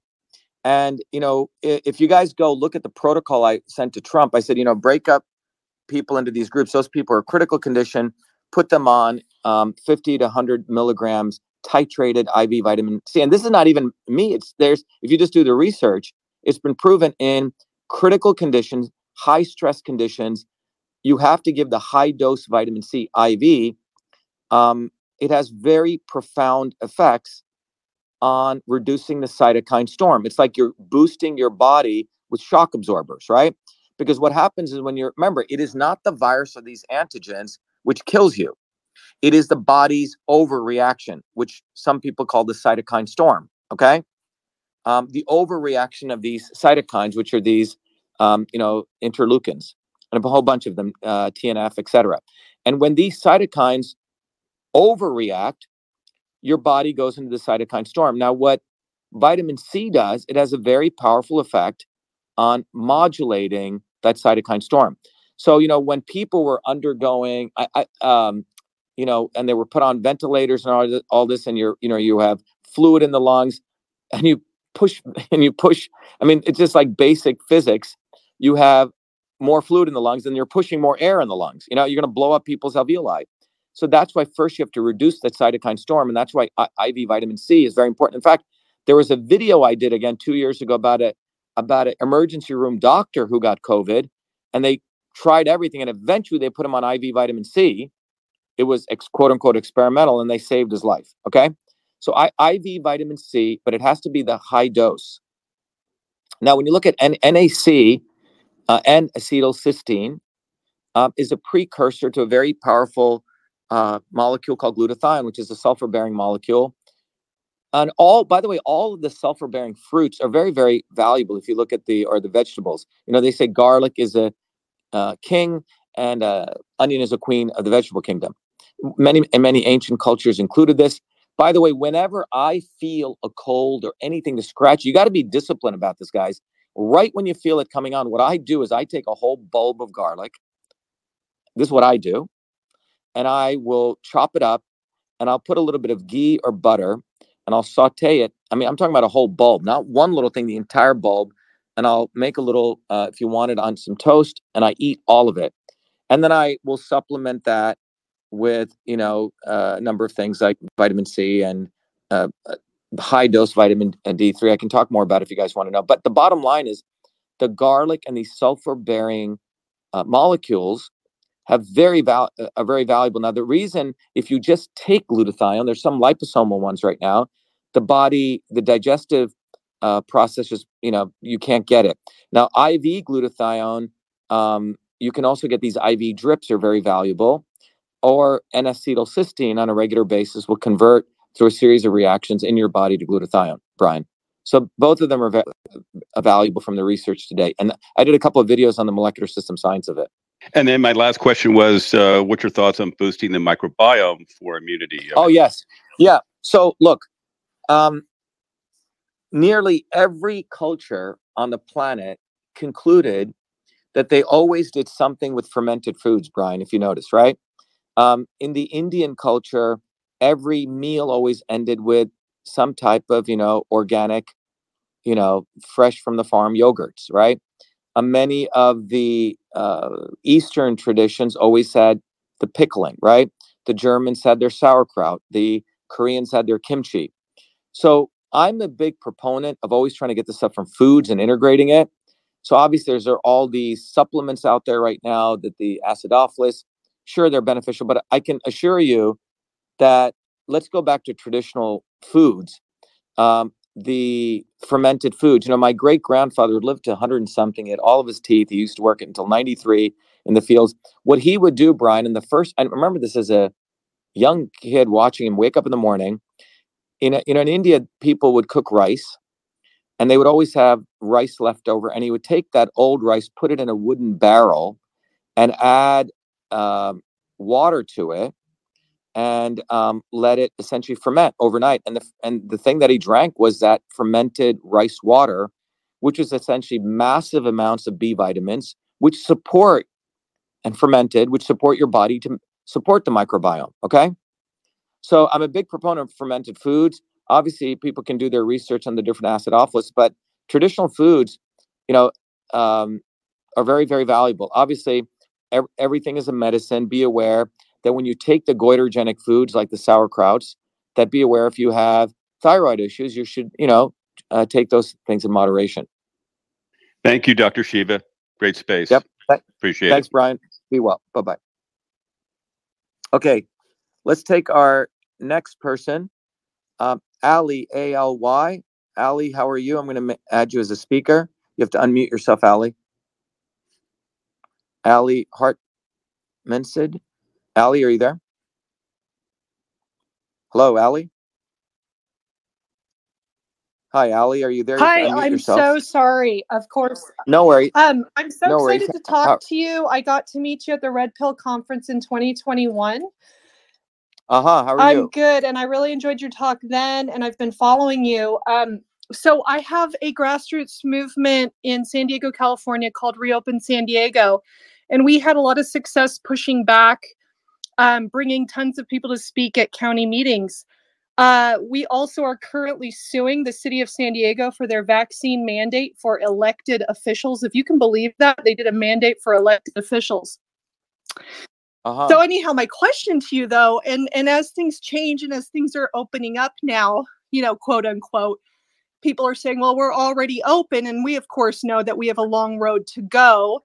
And our question that we keep asking ourselves, what is the most effective way to fight back now? Do we try to get elected and change the system from within? Do we keep putting pressure as grassroots movement? What would be your thoughts on this? Yeah, so Ali, you're asking a great question. I'm glad you're asking this. So, again, I invite everyone to come tomorrow. John, maybe you can just put it up there, vashiva.com/orientation, Victor Alpha. And we will talk more about this, Ali. But look, the only thing, Ali, and again, we all have to take off our rose-colored glasses. We all have to stop being sort of fat, dumb, and lazy, meaning I'm not saying everyone is that, but we all have to come to grips with the reality. The reality is when you look back at the arc of human history, the only thing that has ever moved the needle on anything in humanity, Ali, has been bottoms-up movements. Yeah. Right? It has always been where the slaves organized independently. They didn't wait for the pharaoh to have his priests come down and say, hey, I'm here to help you guys out, right? Yeah. It was always people organizing bottoms up. Hey, John, I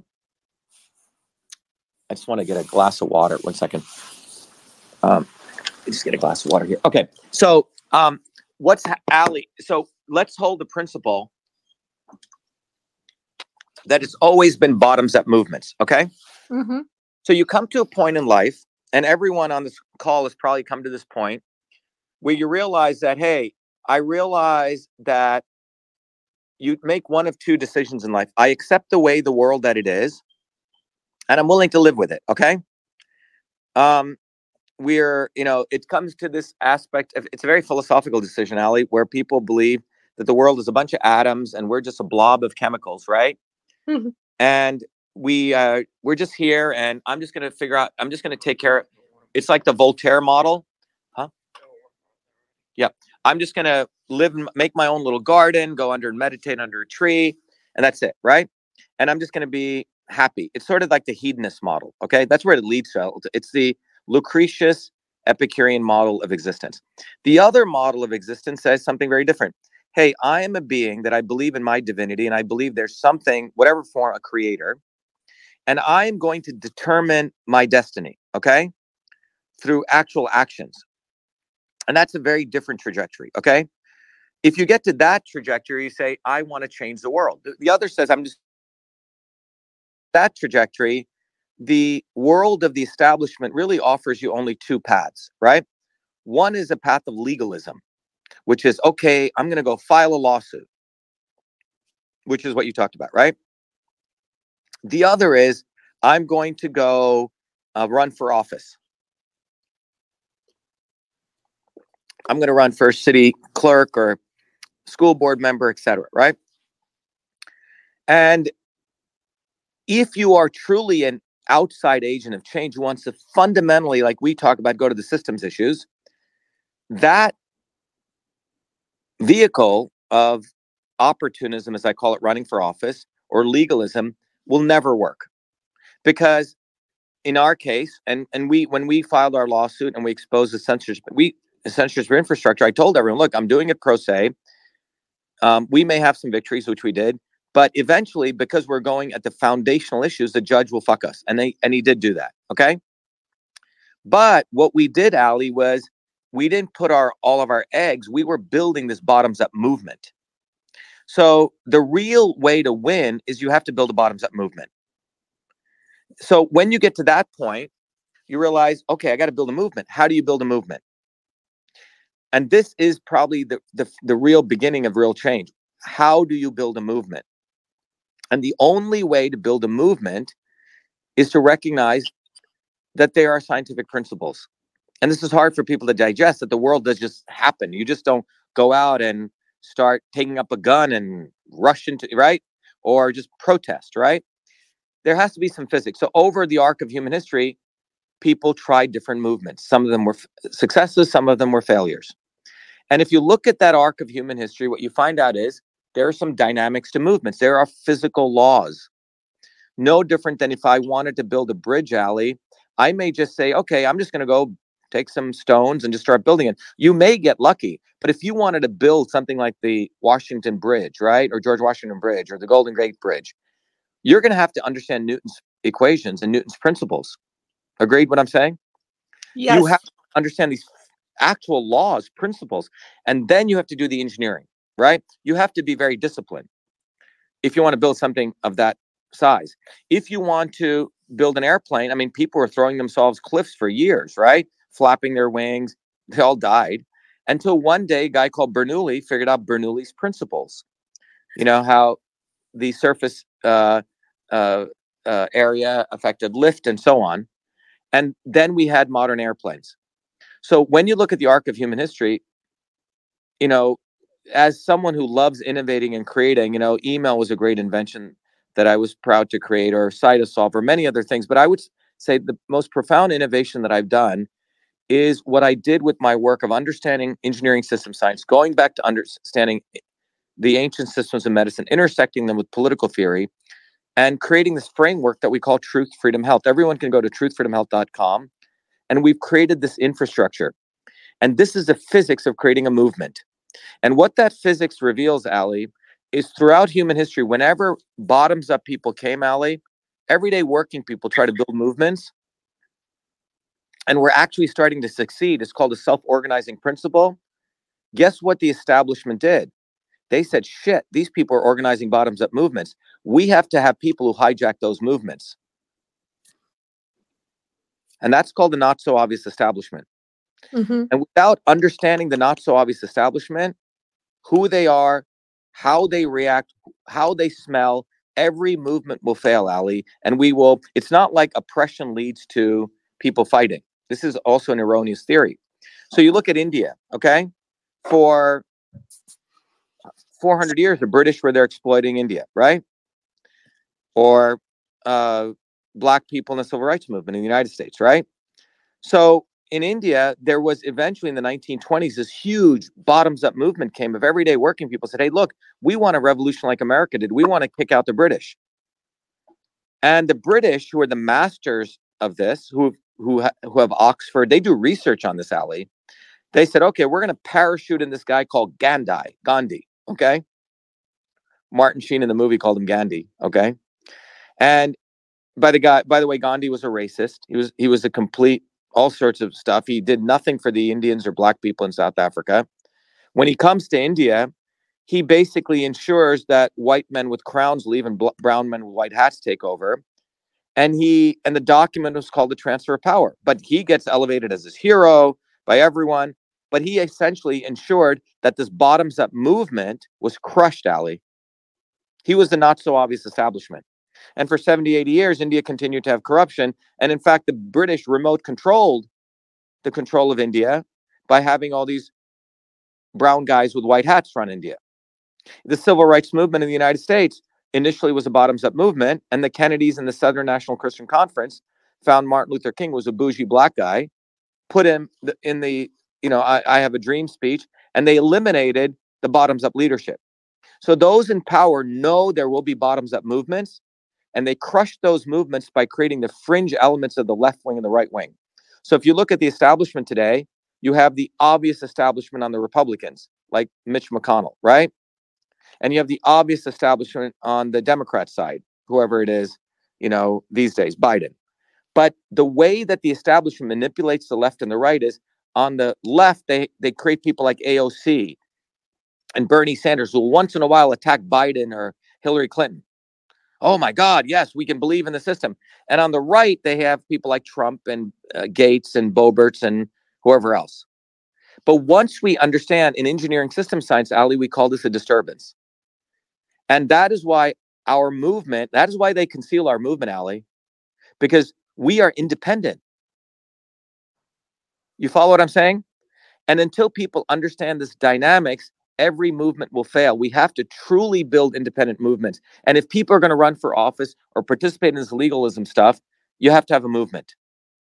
And that movement is Truth, Freedom, Health. There is no other movement like this on the planet. If it was there, I wouldn't be doing this. But we have created the physics so we can educate people in about 3 hours. We have the community. We've created the technology, and we're educating people to become their own gurus, their own leaders, bottoms up, and stop looking to celebrities and billionaires and people. But that's the way. So, Ali, come tomorrow. But everyone's got to learn the science. Otherwise, we're going to fail. People spend 20 years, 30 years, and they'll wake up and they'll say, shit, we shouldn't have done this. You say?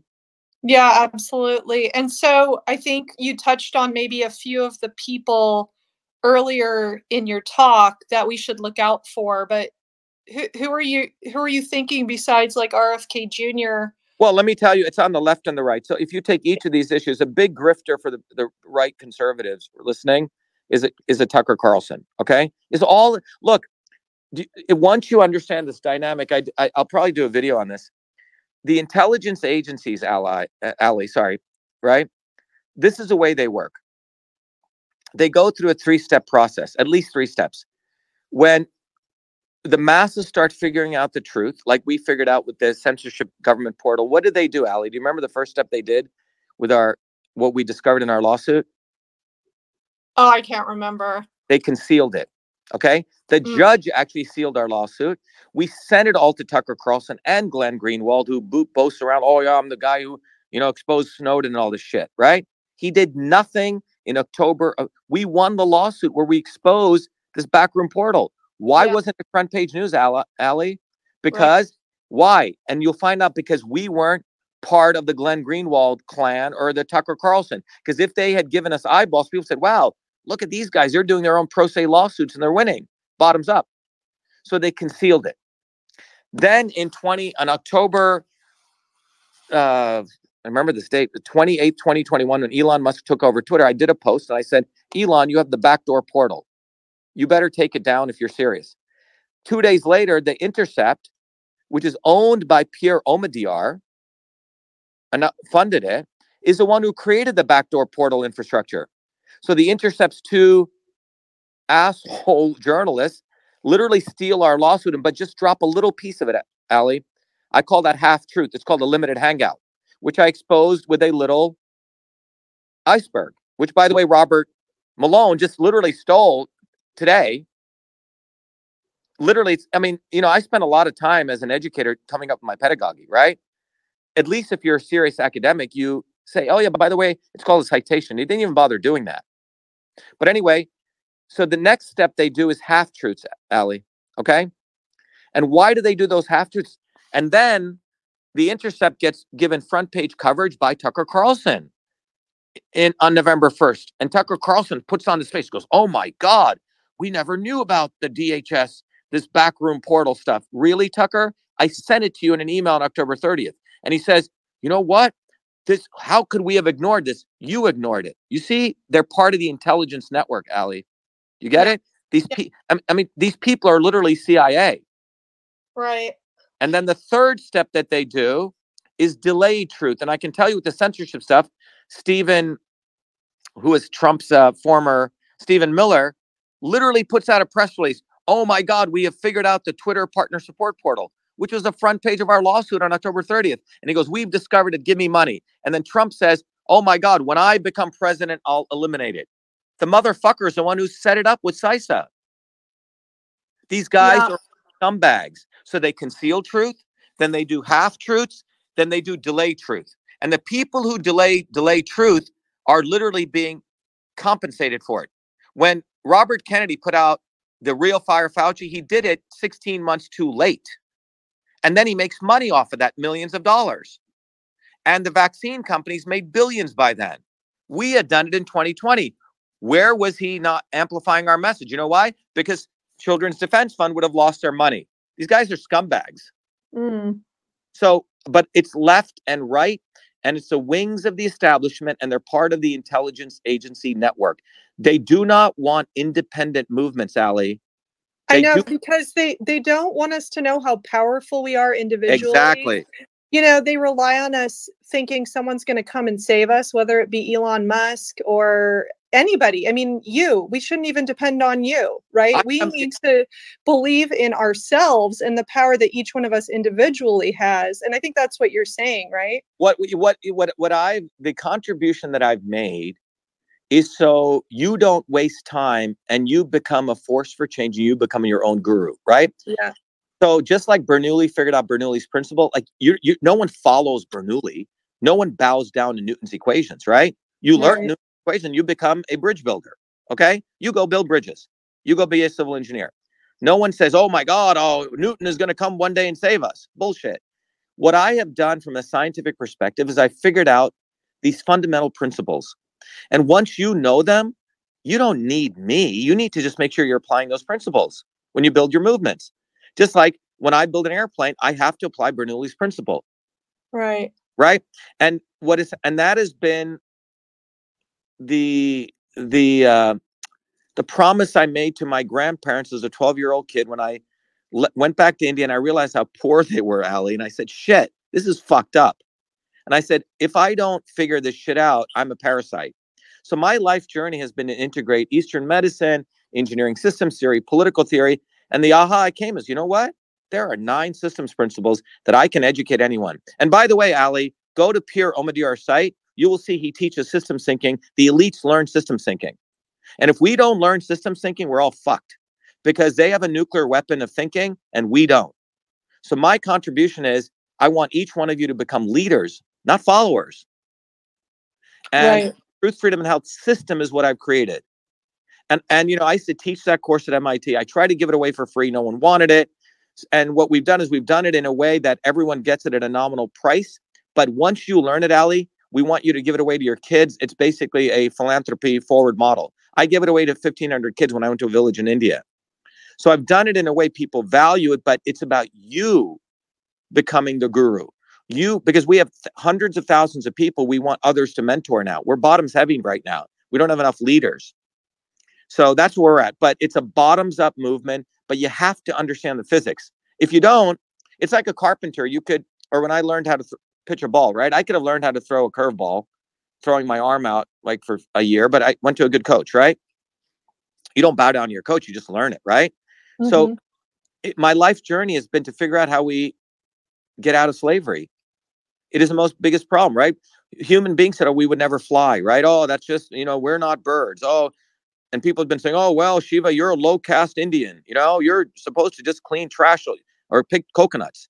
I said, fuck that. So I think I've solved that. I think I've cracked the code on it, Ali.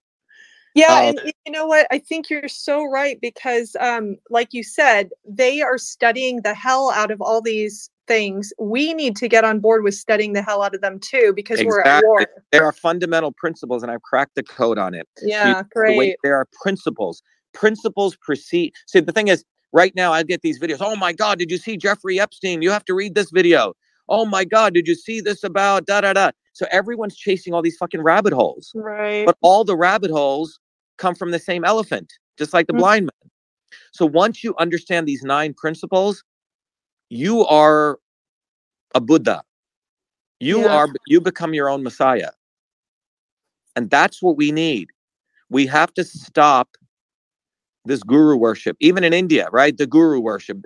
So, one of the tools I created basically puts Deepak Chopra and all these gurus out of business. Because in 30 minutes, I can teach you Ayurveda. They're gone. And so the goal is, so that's been the old Brahmanical priesthood model, right? They learn this knowledge and they don't want to disseminate it to the masses. So like Prometheus bringing fire, that's what Truth, Freedom, and Health is. We figured out, we cracked the code. And the goal is to make people learn it, make sure they learn it, and then they teach it and they serve. Our model is learn, teach, and serve. Don't just learn it and be a parasite. Then you got to teach it to others. Then you got to serve. Then you got to teach others. You see? This is the only way to make it. Otherwise, we're fucked. I'm telling you. We got to get out of this top-down messianic model of someone's going to come and stop giving power to these morons. Yeah, exactly. Because look, I mean, just think about it.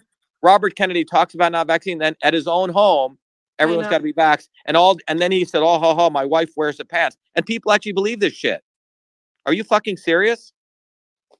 Yeah. It's, we're waiting around for someone to come save us. We don't want to see things for what they are. And we've just got to get over that. And like you said, we've just got to grow the heck up, stop being fat, dumb, and lazy. You're 100% right. And you know what? It's so not politically correct to say it, but it's the truth. Yeah. I've created the curricula. We have a woman who's a hairdresser who teaches it to PhDs. I've made it that easy. That was my goal, to bust up this access to knowledge, Ali. So I feel very, very excited about that.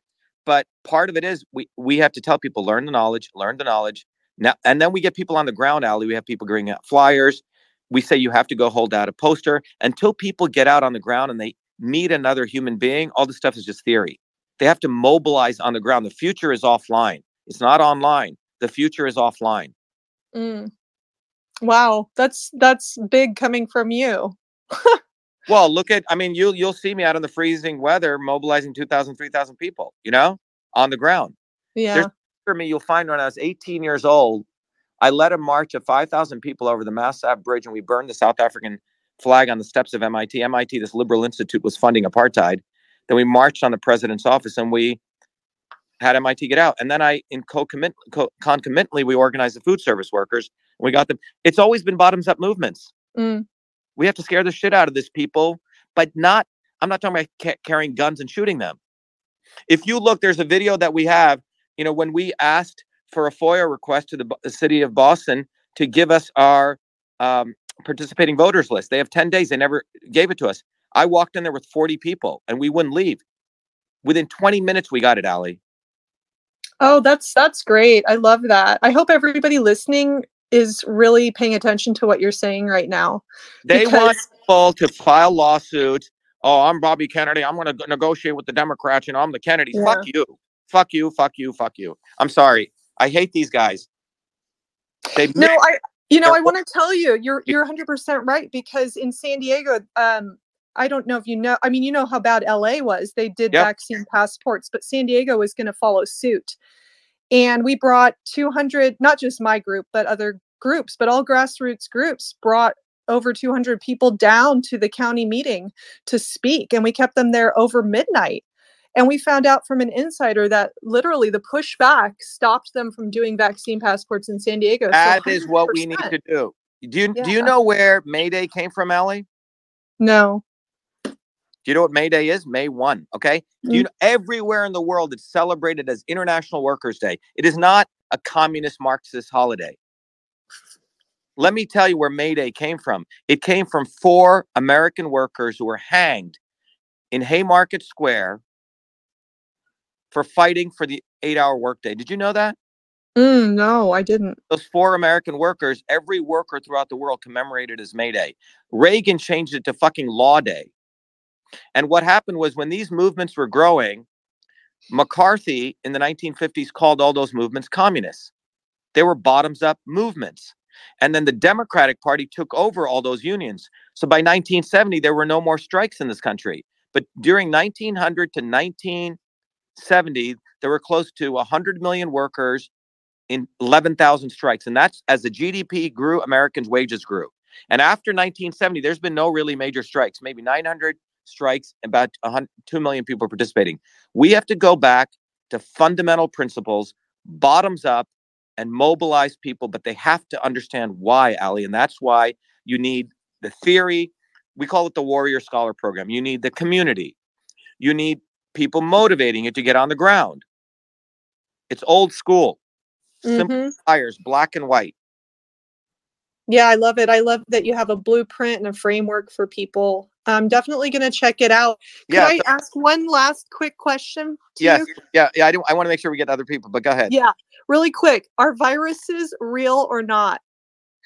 Look, so here's the issue, right? So you have all these people say, oh, yeah, I saw this terrain theory, blah, blah, blah, blah, blah. Okay?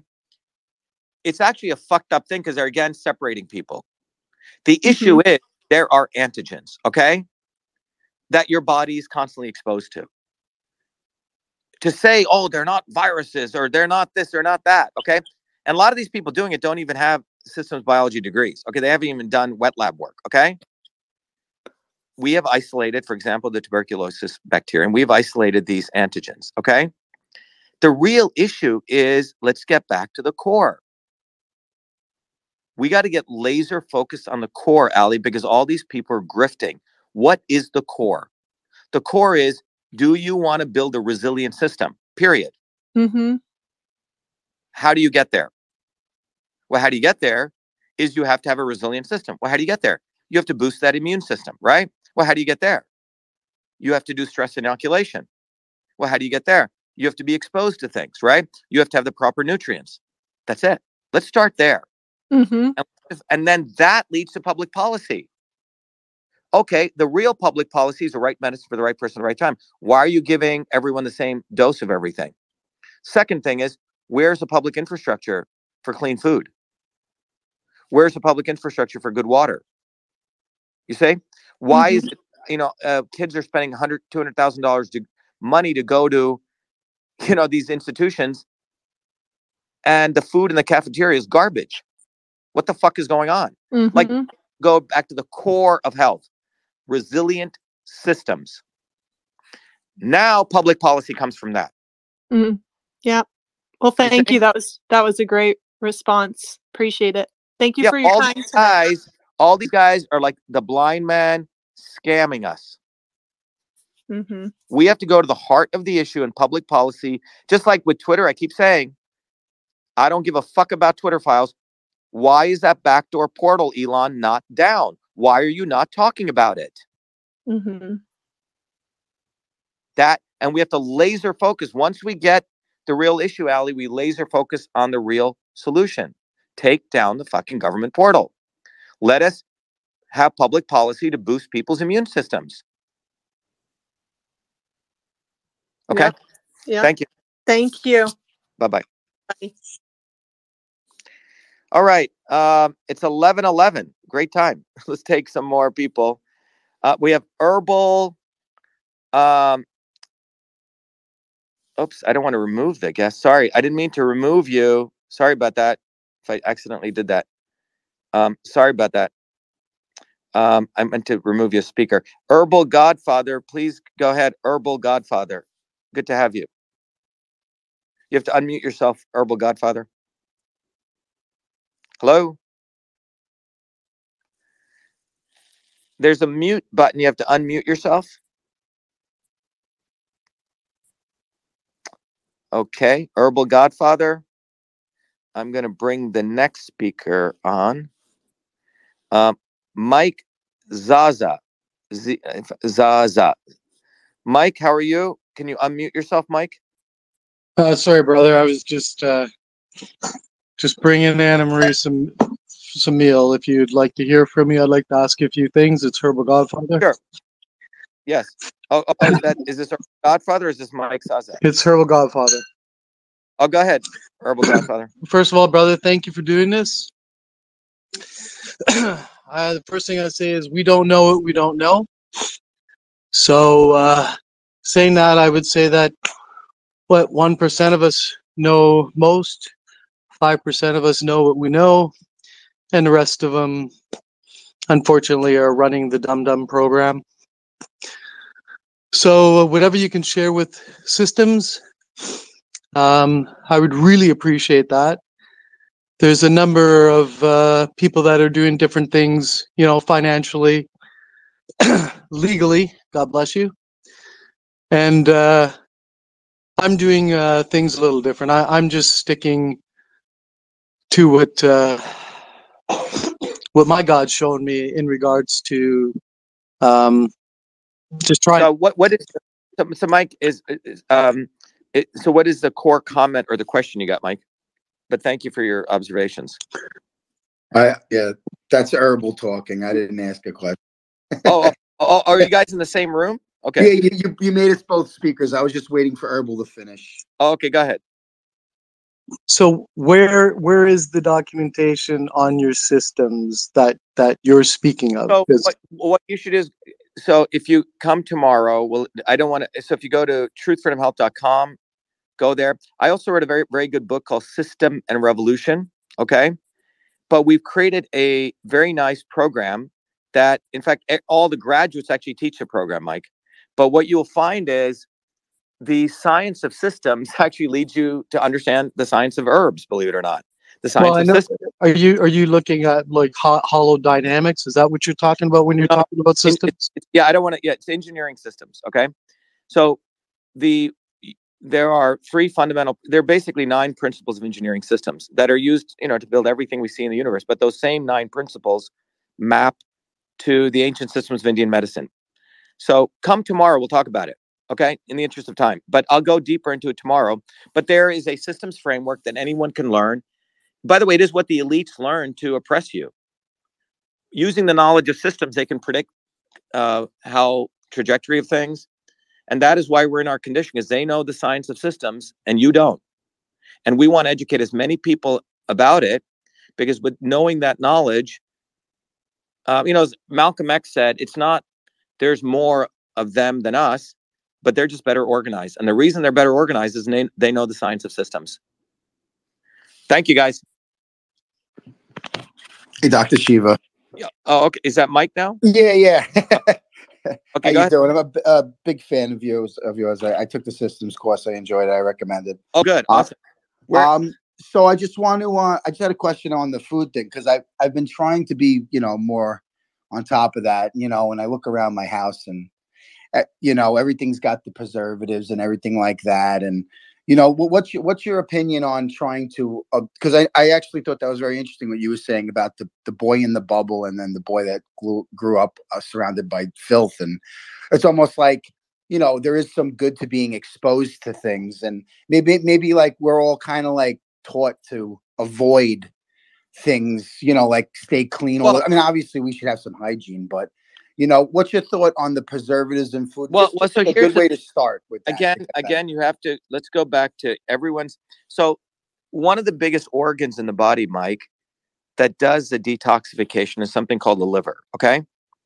So the liver, in many traditional systems of medicine, they don't just look at the problem with Western medicine. It's really good if you get really fucked up, okay, crisis situations. But Western medicine doesn't know the ankle bone's connected to the foot bone. So, for example, skin, liver, and eyes are all actually connected systems, okay? Now, why is that? Because the liver is really the big detoxification system of the body, right? All the blood goes through the liver. Typically, if the liver and the adjunct organ, the gallbladder, are clogged, quote unquote clogged, guess what happens? You're going to have skin issues, okay? Because it'll go to a secondary system to try to eliminate waste. So now when pharmaceutical companies build pharmaceutical drugs, like when you take a drug, you notice the drug doesn't stay in your system forever. It eventually comes out, right? Like if people take Advil, for example, right? Right. So pharmaceutical companies calculate something called a clearance rate, CLEARANCE. The clearance rate is a rate at which your liver gets rid of stuff. So if your liver is working at a level where it clears everything very quickly, then, the drug doesn't have an effect. Okay. So like vitamin C, you have to take enough of it under stressful conditions. Otherwise the body just takes it out. Okay. So it gets into you. So when you look at any poisons, your body has an ability to, otherwise you die, right? The body is constantly processing shit, right? So you could argue that the body can handle a certain amount of toxins, okay? But you could also argue that if you never expose your body to anything, it's going to never be able to ever handle it, right? It's got to be able to work a little bit, right? Like a lot of people who eat these raw food diets, you'll find many of them end up having stomach issues because they never allowed their body to work with enough harder roughage, okay? And again, everyone's body is unique. One of the tools I created was Your Body, Your System, which helps you figure this out for you, okay? These systems principles. But when you want to consider the body from this angle, what gets revealed to you is that there are some people who eat crap all day, right? And they're absolutely fine, right? I had a friend of mine's father who drank a bottle of gin every day, and his the doctors couldn't believe how well preserved his body was. Okay, I'm not telling everyone to do that, but everyone's body chemistries are different, right?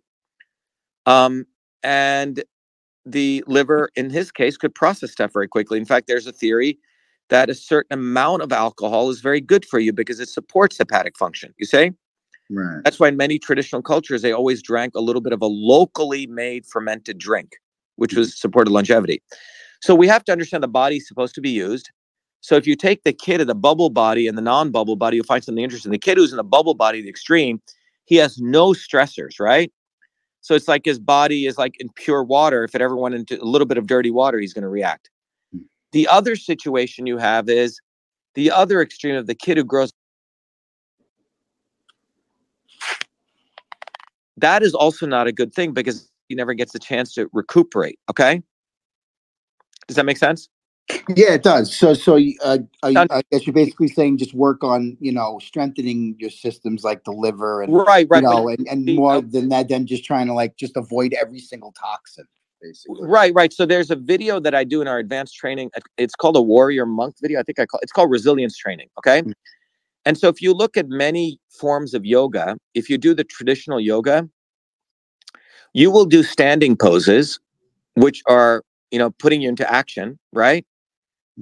And then you'll do like 5 stand, and then you'll do shavasana where you go into deep rest. So one is exercising the immune system, and then you calm it. No different than when the ancient Japanese sword makers, they'd make these swords, right? They would put it under massive heat, and then they cool it for sometimes years. Massive heat. So you have to be able to go into deep activity and then deep relaxation. Does that make sense? It does. That's why you go into the real world, you act, you can't just not do anything. But then you have to get the deep sleep. You say? Yes. Thanks so much. Yeah. So that's really what we have to start thinking about is resilience. Resilience is the key, not like pro or anti-vax. Okay. Very this good. Is like we're not educating people on anything. We're like misleading them into some other nightmare. Okay. Thanks. No problem. Yep. All right. In the interest of time, I just, to let everyone know, I got up at about 4 this morning, just took a train back in from New York. So I think we started this at 9. It's 11:21. Let me take I'm going to take a couple more. Let me bring on, we got Anomaly here. Okay. Long time. Let me bring Anomaly. How are you, Anomaly? Good to see you. Hey, what's up, Dr. Shiva? Hey. Good, Anomaly. Hey, brother. Good to see you. Happy to be here. Yeah, how are you? I guess I'd love to chat again soon. We could do a podcast or something, but to keep with the group here and ask a question, something that's been on my mind, and I know you've been big on it for years, but just like the food quality, obviously the spraying of pesticides, the fact that so many food colorings and dyes and like dough conditioners are just like garbage. You go to McDonald's in Europe, it's not even the same because they've already outlawed that. So how you think we could get results? Because I think there's a lot of people in both parties. I think there's a lot of like gym bro accounts and like carnivore accounts and even vegan accounts to some extent where everybody kind of agrees on that. How do you think we could get some sort of political coalition together to pressure probably the Republican Party at this point, but one of the parties to actually do something? Because I think Trump's not going to do anything. Biden's not going to do anything. Neither party cares. And it's just like a clown show. Yeah. So Anomaly tomorrow. So we should do. So Anomaly, I think, since we spoke, when did we speak? Back in 2018, was Probably it? 2020, right? I think once the lockdown happened, you talked. Yeah, so you remember when we did that, our lawsuit exposed the entire government censorship infrastructure, which all of these grifters have been purposely concealing. And we should talk about that, which we talked about before you came on. I don't know if you were listening.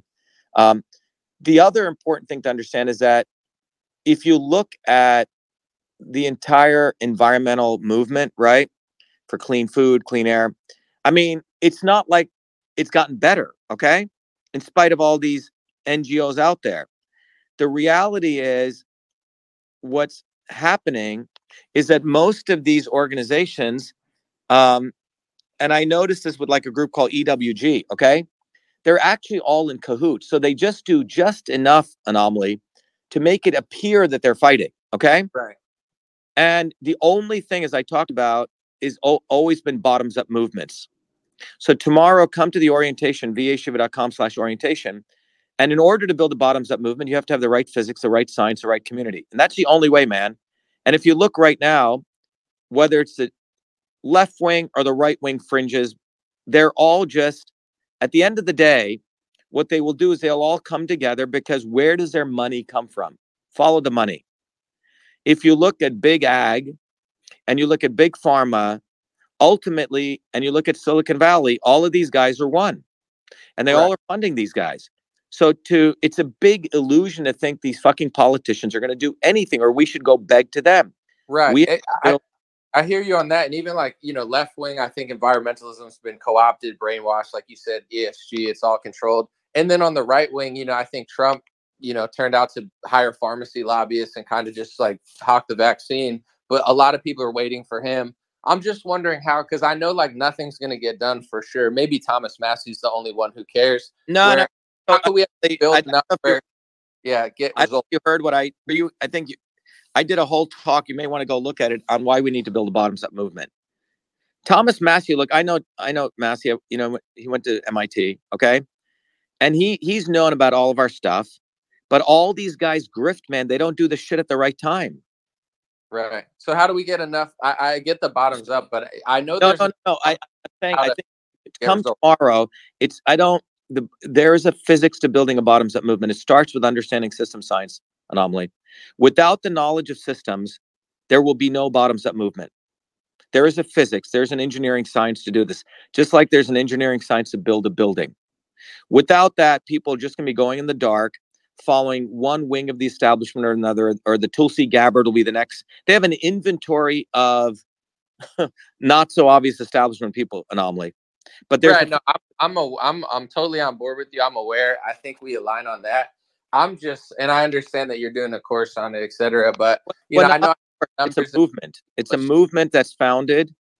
Did you come? Were you on it about 20 minutes ago, Anomaly, or an hour ago? I would say probably like 15 minutes ago. I go back an hour. I spent about an hour on this. Okay. So I don't want to repeat it, but the bottom line is, there is a physics to building a serious movement. And it is not just being sort of dilettante about it. There is a foundational science. We have to get people physically on the ground, how to communicate. There has to be an infrastructure. Fortunately, we built that over the last 2 years. And we have to grow that movement. I question then if you have the science of that, how come it's not been done yet? Or how come there's no movement there yet that's been successful? Because I don't doubt it's not happening, but well, let me tell you, we have been successful. Who exposed the government censorship infrastructure was us. Who did all the election system stuff? It was us. And who started the Fire Fauci stuff? The problem is that we have to grow that movement now. And we cannot be relying on grifters. We can't be chasing, skirt here or skirt there. We have to get mobilized, and we have to get our eye on the prize. Come tomorrow, or go look. Just go. Ali and I had just a long conversation about this. Okay. And I went through. Come on my sometime or Facebook, YouTube or whatever. Just hit me up. Yeah, just email me. You were going to email me, vashiva@vashiva.com, and we'll set up time. All right, money. Yeah. Tomorrow at Anomaly at 11 a.m. or 8 p.m. at vashiva.com/orientation. This is what we're doing. We have 360,000 people in 95 countries now. Okay. Awesome. Okay. Thanks, Anomaly. Good to see you. Chat soon, brother. Great talking to you. Yeah, same here. Be well. Let's go over to Jim Thomas.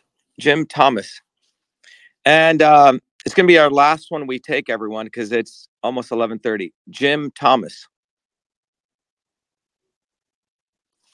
Oops. Do we have Jim? Yeah, hey, very much. It was great, great presentation. Jim, how are you? Doing all right. Yeah, if you can keep it brief, and we'll do another one again, but it's 11:28. But go ahead. Thanks. You're pointing out the intelligence communities. That's a very important point. The intelligence community seems to be heavily involved in possibly inventing the SARS-CoV-2 spike protein, and then maybe shipping it off to China to put it on a virus or whatever, if there is such a thing. The intelligence communities may be the ones who have not allowed certain medications that are instrumental in helping prevent damage from this if taken early. We know the intelligence communities are involved in this. How do we, and now then Twitter as well, as you pointed out, keeping the back door open?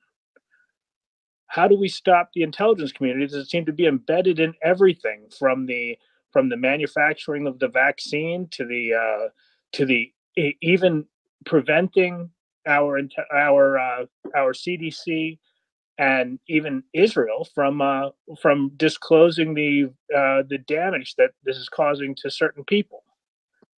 Yeah. So Jim, let me just say that Jim, were you listening when I had that long conversation with Ali? I don't know. Yeah. So if you go back, we had a long look. And I think what you're asking is an important question, but let me just bring it back to the core here. Throughout human history, people have been trying to figure out how do we get more truth, more freedom, more health, right? And in that journey, there will obviously be whatever the state or those in governance who will have all sorts of mechanisms, intelligence communities, spies, propaganda, all these kinds of things, right? But ultimately, it has been movements, bottoms-up movements. Now, when you get to that point of building a bottoms-up movement, how do you build those movements? One aspect is you just take a bunch of guns and you talk a bunch of shit, and you say I want my First Amendment, Second Amendment, and you just talk a bunch of crap, but you don't build any real broad-based thinking movement where you teach people how to think for themselves. It's based on heroism, right? That's one way, and that leads to typically we call terrorism, and doesn't go. And the government likes when people do that because they can shunt more freedoms. The other aspect that happens is people go into left or right. They say, "Oh, I'm going to become a Democrat." By the way, 50% of Trumpers voted for Obama, right? So that was a shtick that people did for 2 years, and then they go to Trump for another year and a half. And Trump he talked a good game. Hillary never got locked up. In fact, the people got locked up were the people who supported him. He didn't do shit to Fauci, even though he knew all the data was right there. So ultimately, he was part of the problem. So people go into left or right, and the establishment likes that. And the third area they want people to go into is to become complacent. And the way they get people into this area, Jim, is through ignorance. The intelligence communities have a process of concealing truth, doing half-truths, and they have all sorts of people in the media who do delayed truth. Concealed truth, half-truths, and delayed truths. But they do not want people ever looking at a situation with the scientific method and looking at it and then mobilizing people bottoms up. And they always want people to be scared. Oh my God, the intelligence agencies are so powerful. They're not that fucking powerful. Look, when you look at most of these government employees, they work 9 to 5 and they're done. Most of them are bureaucrats or incompetent. Most people go into government are incompetent. Okay. So there's not really that much to worry about. But what they do is over the last 50 years, particularly in the United States, with the entertainment community, with Hollywood, with the billionaire worship, people do not want to build bottoms-up movements anymore. They do not want to talk to their neighbors. And they do not want to think. So the first thing is, there is a methodology of thinking, and that's called system science. That's the first thing we have to do. There was a time when people used to learn how to think when they worked with their hands and they did stuff, it was natural. So we have to do that, which is what we're doing with Truth, Freedom, Health. The second thing is you realize that when you look at any problem, any situation, there's the real problem, there's a fake problem. So with the election system stuff, for example, I never wanted to get into it. I got into it because what occurred in my elections, and I figured out there were real issues like ballot images being destroyed, like the signature verification and chain of custody. A bunch of grifters came along, and all of our work, which was very foundational stuff, they started grifting. Trump made $500 million off of our work. I did stuff in Arizona. I got invited to do stuff in other parts of the country. Some places I didn't find any fraud. And people got pissed off with me. Well, I didn't find shit. And people wanted me to make up shit. But the reality is when you look at election systems, there are real issues that are still not been resolved because the grifters on the right polluted it with garbage. And I believe they're part of the intelligence agencies. And they created the conditions that those on the left could attack them. This has occurred with every fundamental issue, with climate, quote unquote, science, with the issues on healthcare, education. There are foundational systems issues. And then the left and the right never want to solve the real problem, Jim. So it's not the intelligence communities. It is us as everyday working people.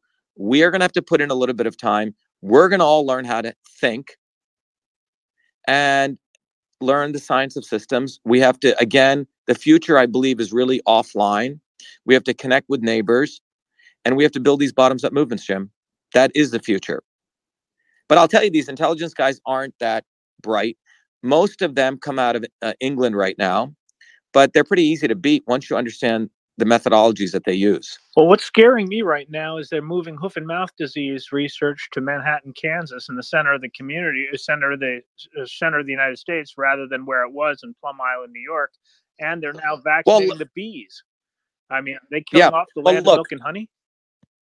Yeah, look, so if you look at what's happened with the entire bee stuff, it started with the genetic, first of all, started with Roundup, okay, with Monsanto, which, by the way, Republicans and Democrats supported, both of them. So if anyone hears the Republicans and Democrats, you got to get the fuck out of this left-right bullshit. Both Republicans and Democrats were part of engineering Monsanto, which basically fucks over all the farmers in the world right now.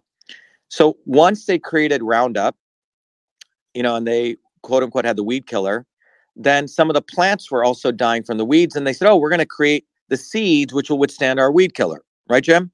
And that led into creating the Roundup Ready soybeans and, these genetically modified seeds, which they can license. And then what our research discovered, and by the way, we wrote 5 papers on this back in 2014. We exposed what actually goes on when the genetic engineering takes place. And Joe Rogan was notified of this, and he's another fucking grifter, didn't do anything about it, had the pro-Monsanto guys on, and then he grifts, acts like he's anti-vaccine. So you have all these guys who never address the issues, and I think he's part of the government intelligence network, okay? But the fundamental issue is the reason they needed to do the nicotinoids in the bees of the seeds was that the seeds were actually weaker when the genetic engineering took place, and that affected the bees. So it's an entire food chain. But ultimately, Jim, I think we have to educate people instead of getting involved. I mean, you could go down all these rabbit holes and you don't solve anything. The ultimate thing is follow the fucking money. Pfizer was going down the tubes. 65 billion in 2010, and they were down to 40 billion in 2020. $25 billion top line revenue. Trump came in and he made sure they made 80 billion in 2021. That was because of Trump's policies. And by 2022, they're going to make 100 billion. Follow the money. I always tell people, people say, Dr. Shiva, can you look at these graphene and the vaccines? And I really think there's a bunch of bullshit out there. So we don't look at the big elephant in the room. Hey, Pfizer was going down the tubes. All the pharma guys were going down the tubes because their entire model of drug development was failing. They needed the vaccines through warp speed so they could double their revenues. That's what happened, Jim. Anyway, I invite everyone Thank you very much.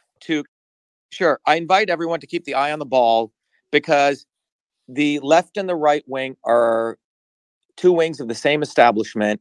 Every issue, pro and anti, right? So the election situation became pro-election fraud, anti-election fraud. Everyone, it's actually an American issue. Real stuff got thrown under the wings. And a lot of really, really crazy people enter these movements and they pollute them, and because they don't have any systems understanding. So the knowledge of systems, which we can teach to anyone, and I recommend everyone to come tomorrow, vashiva.com/orientation. I recommend everyone to learn the science of systems. I recommend everyone to become your own teachers, your own gurus, but with this foundational knowledge. So with that said, I hope this was valuable, and we'll do it again. My email address is vashiva@vashiva.com. And you can go to vashiva.com/orientation or go to truthfreedomhealth.com to know more. Anyway, everyone, have a good night and be the light. And let's build a bottoms-up movement. And thank you. Thank you for this opportunity to share.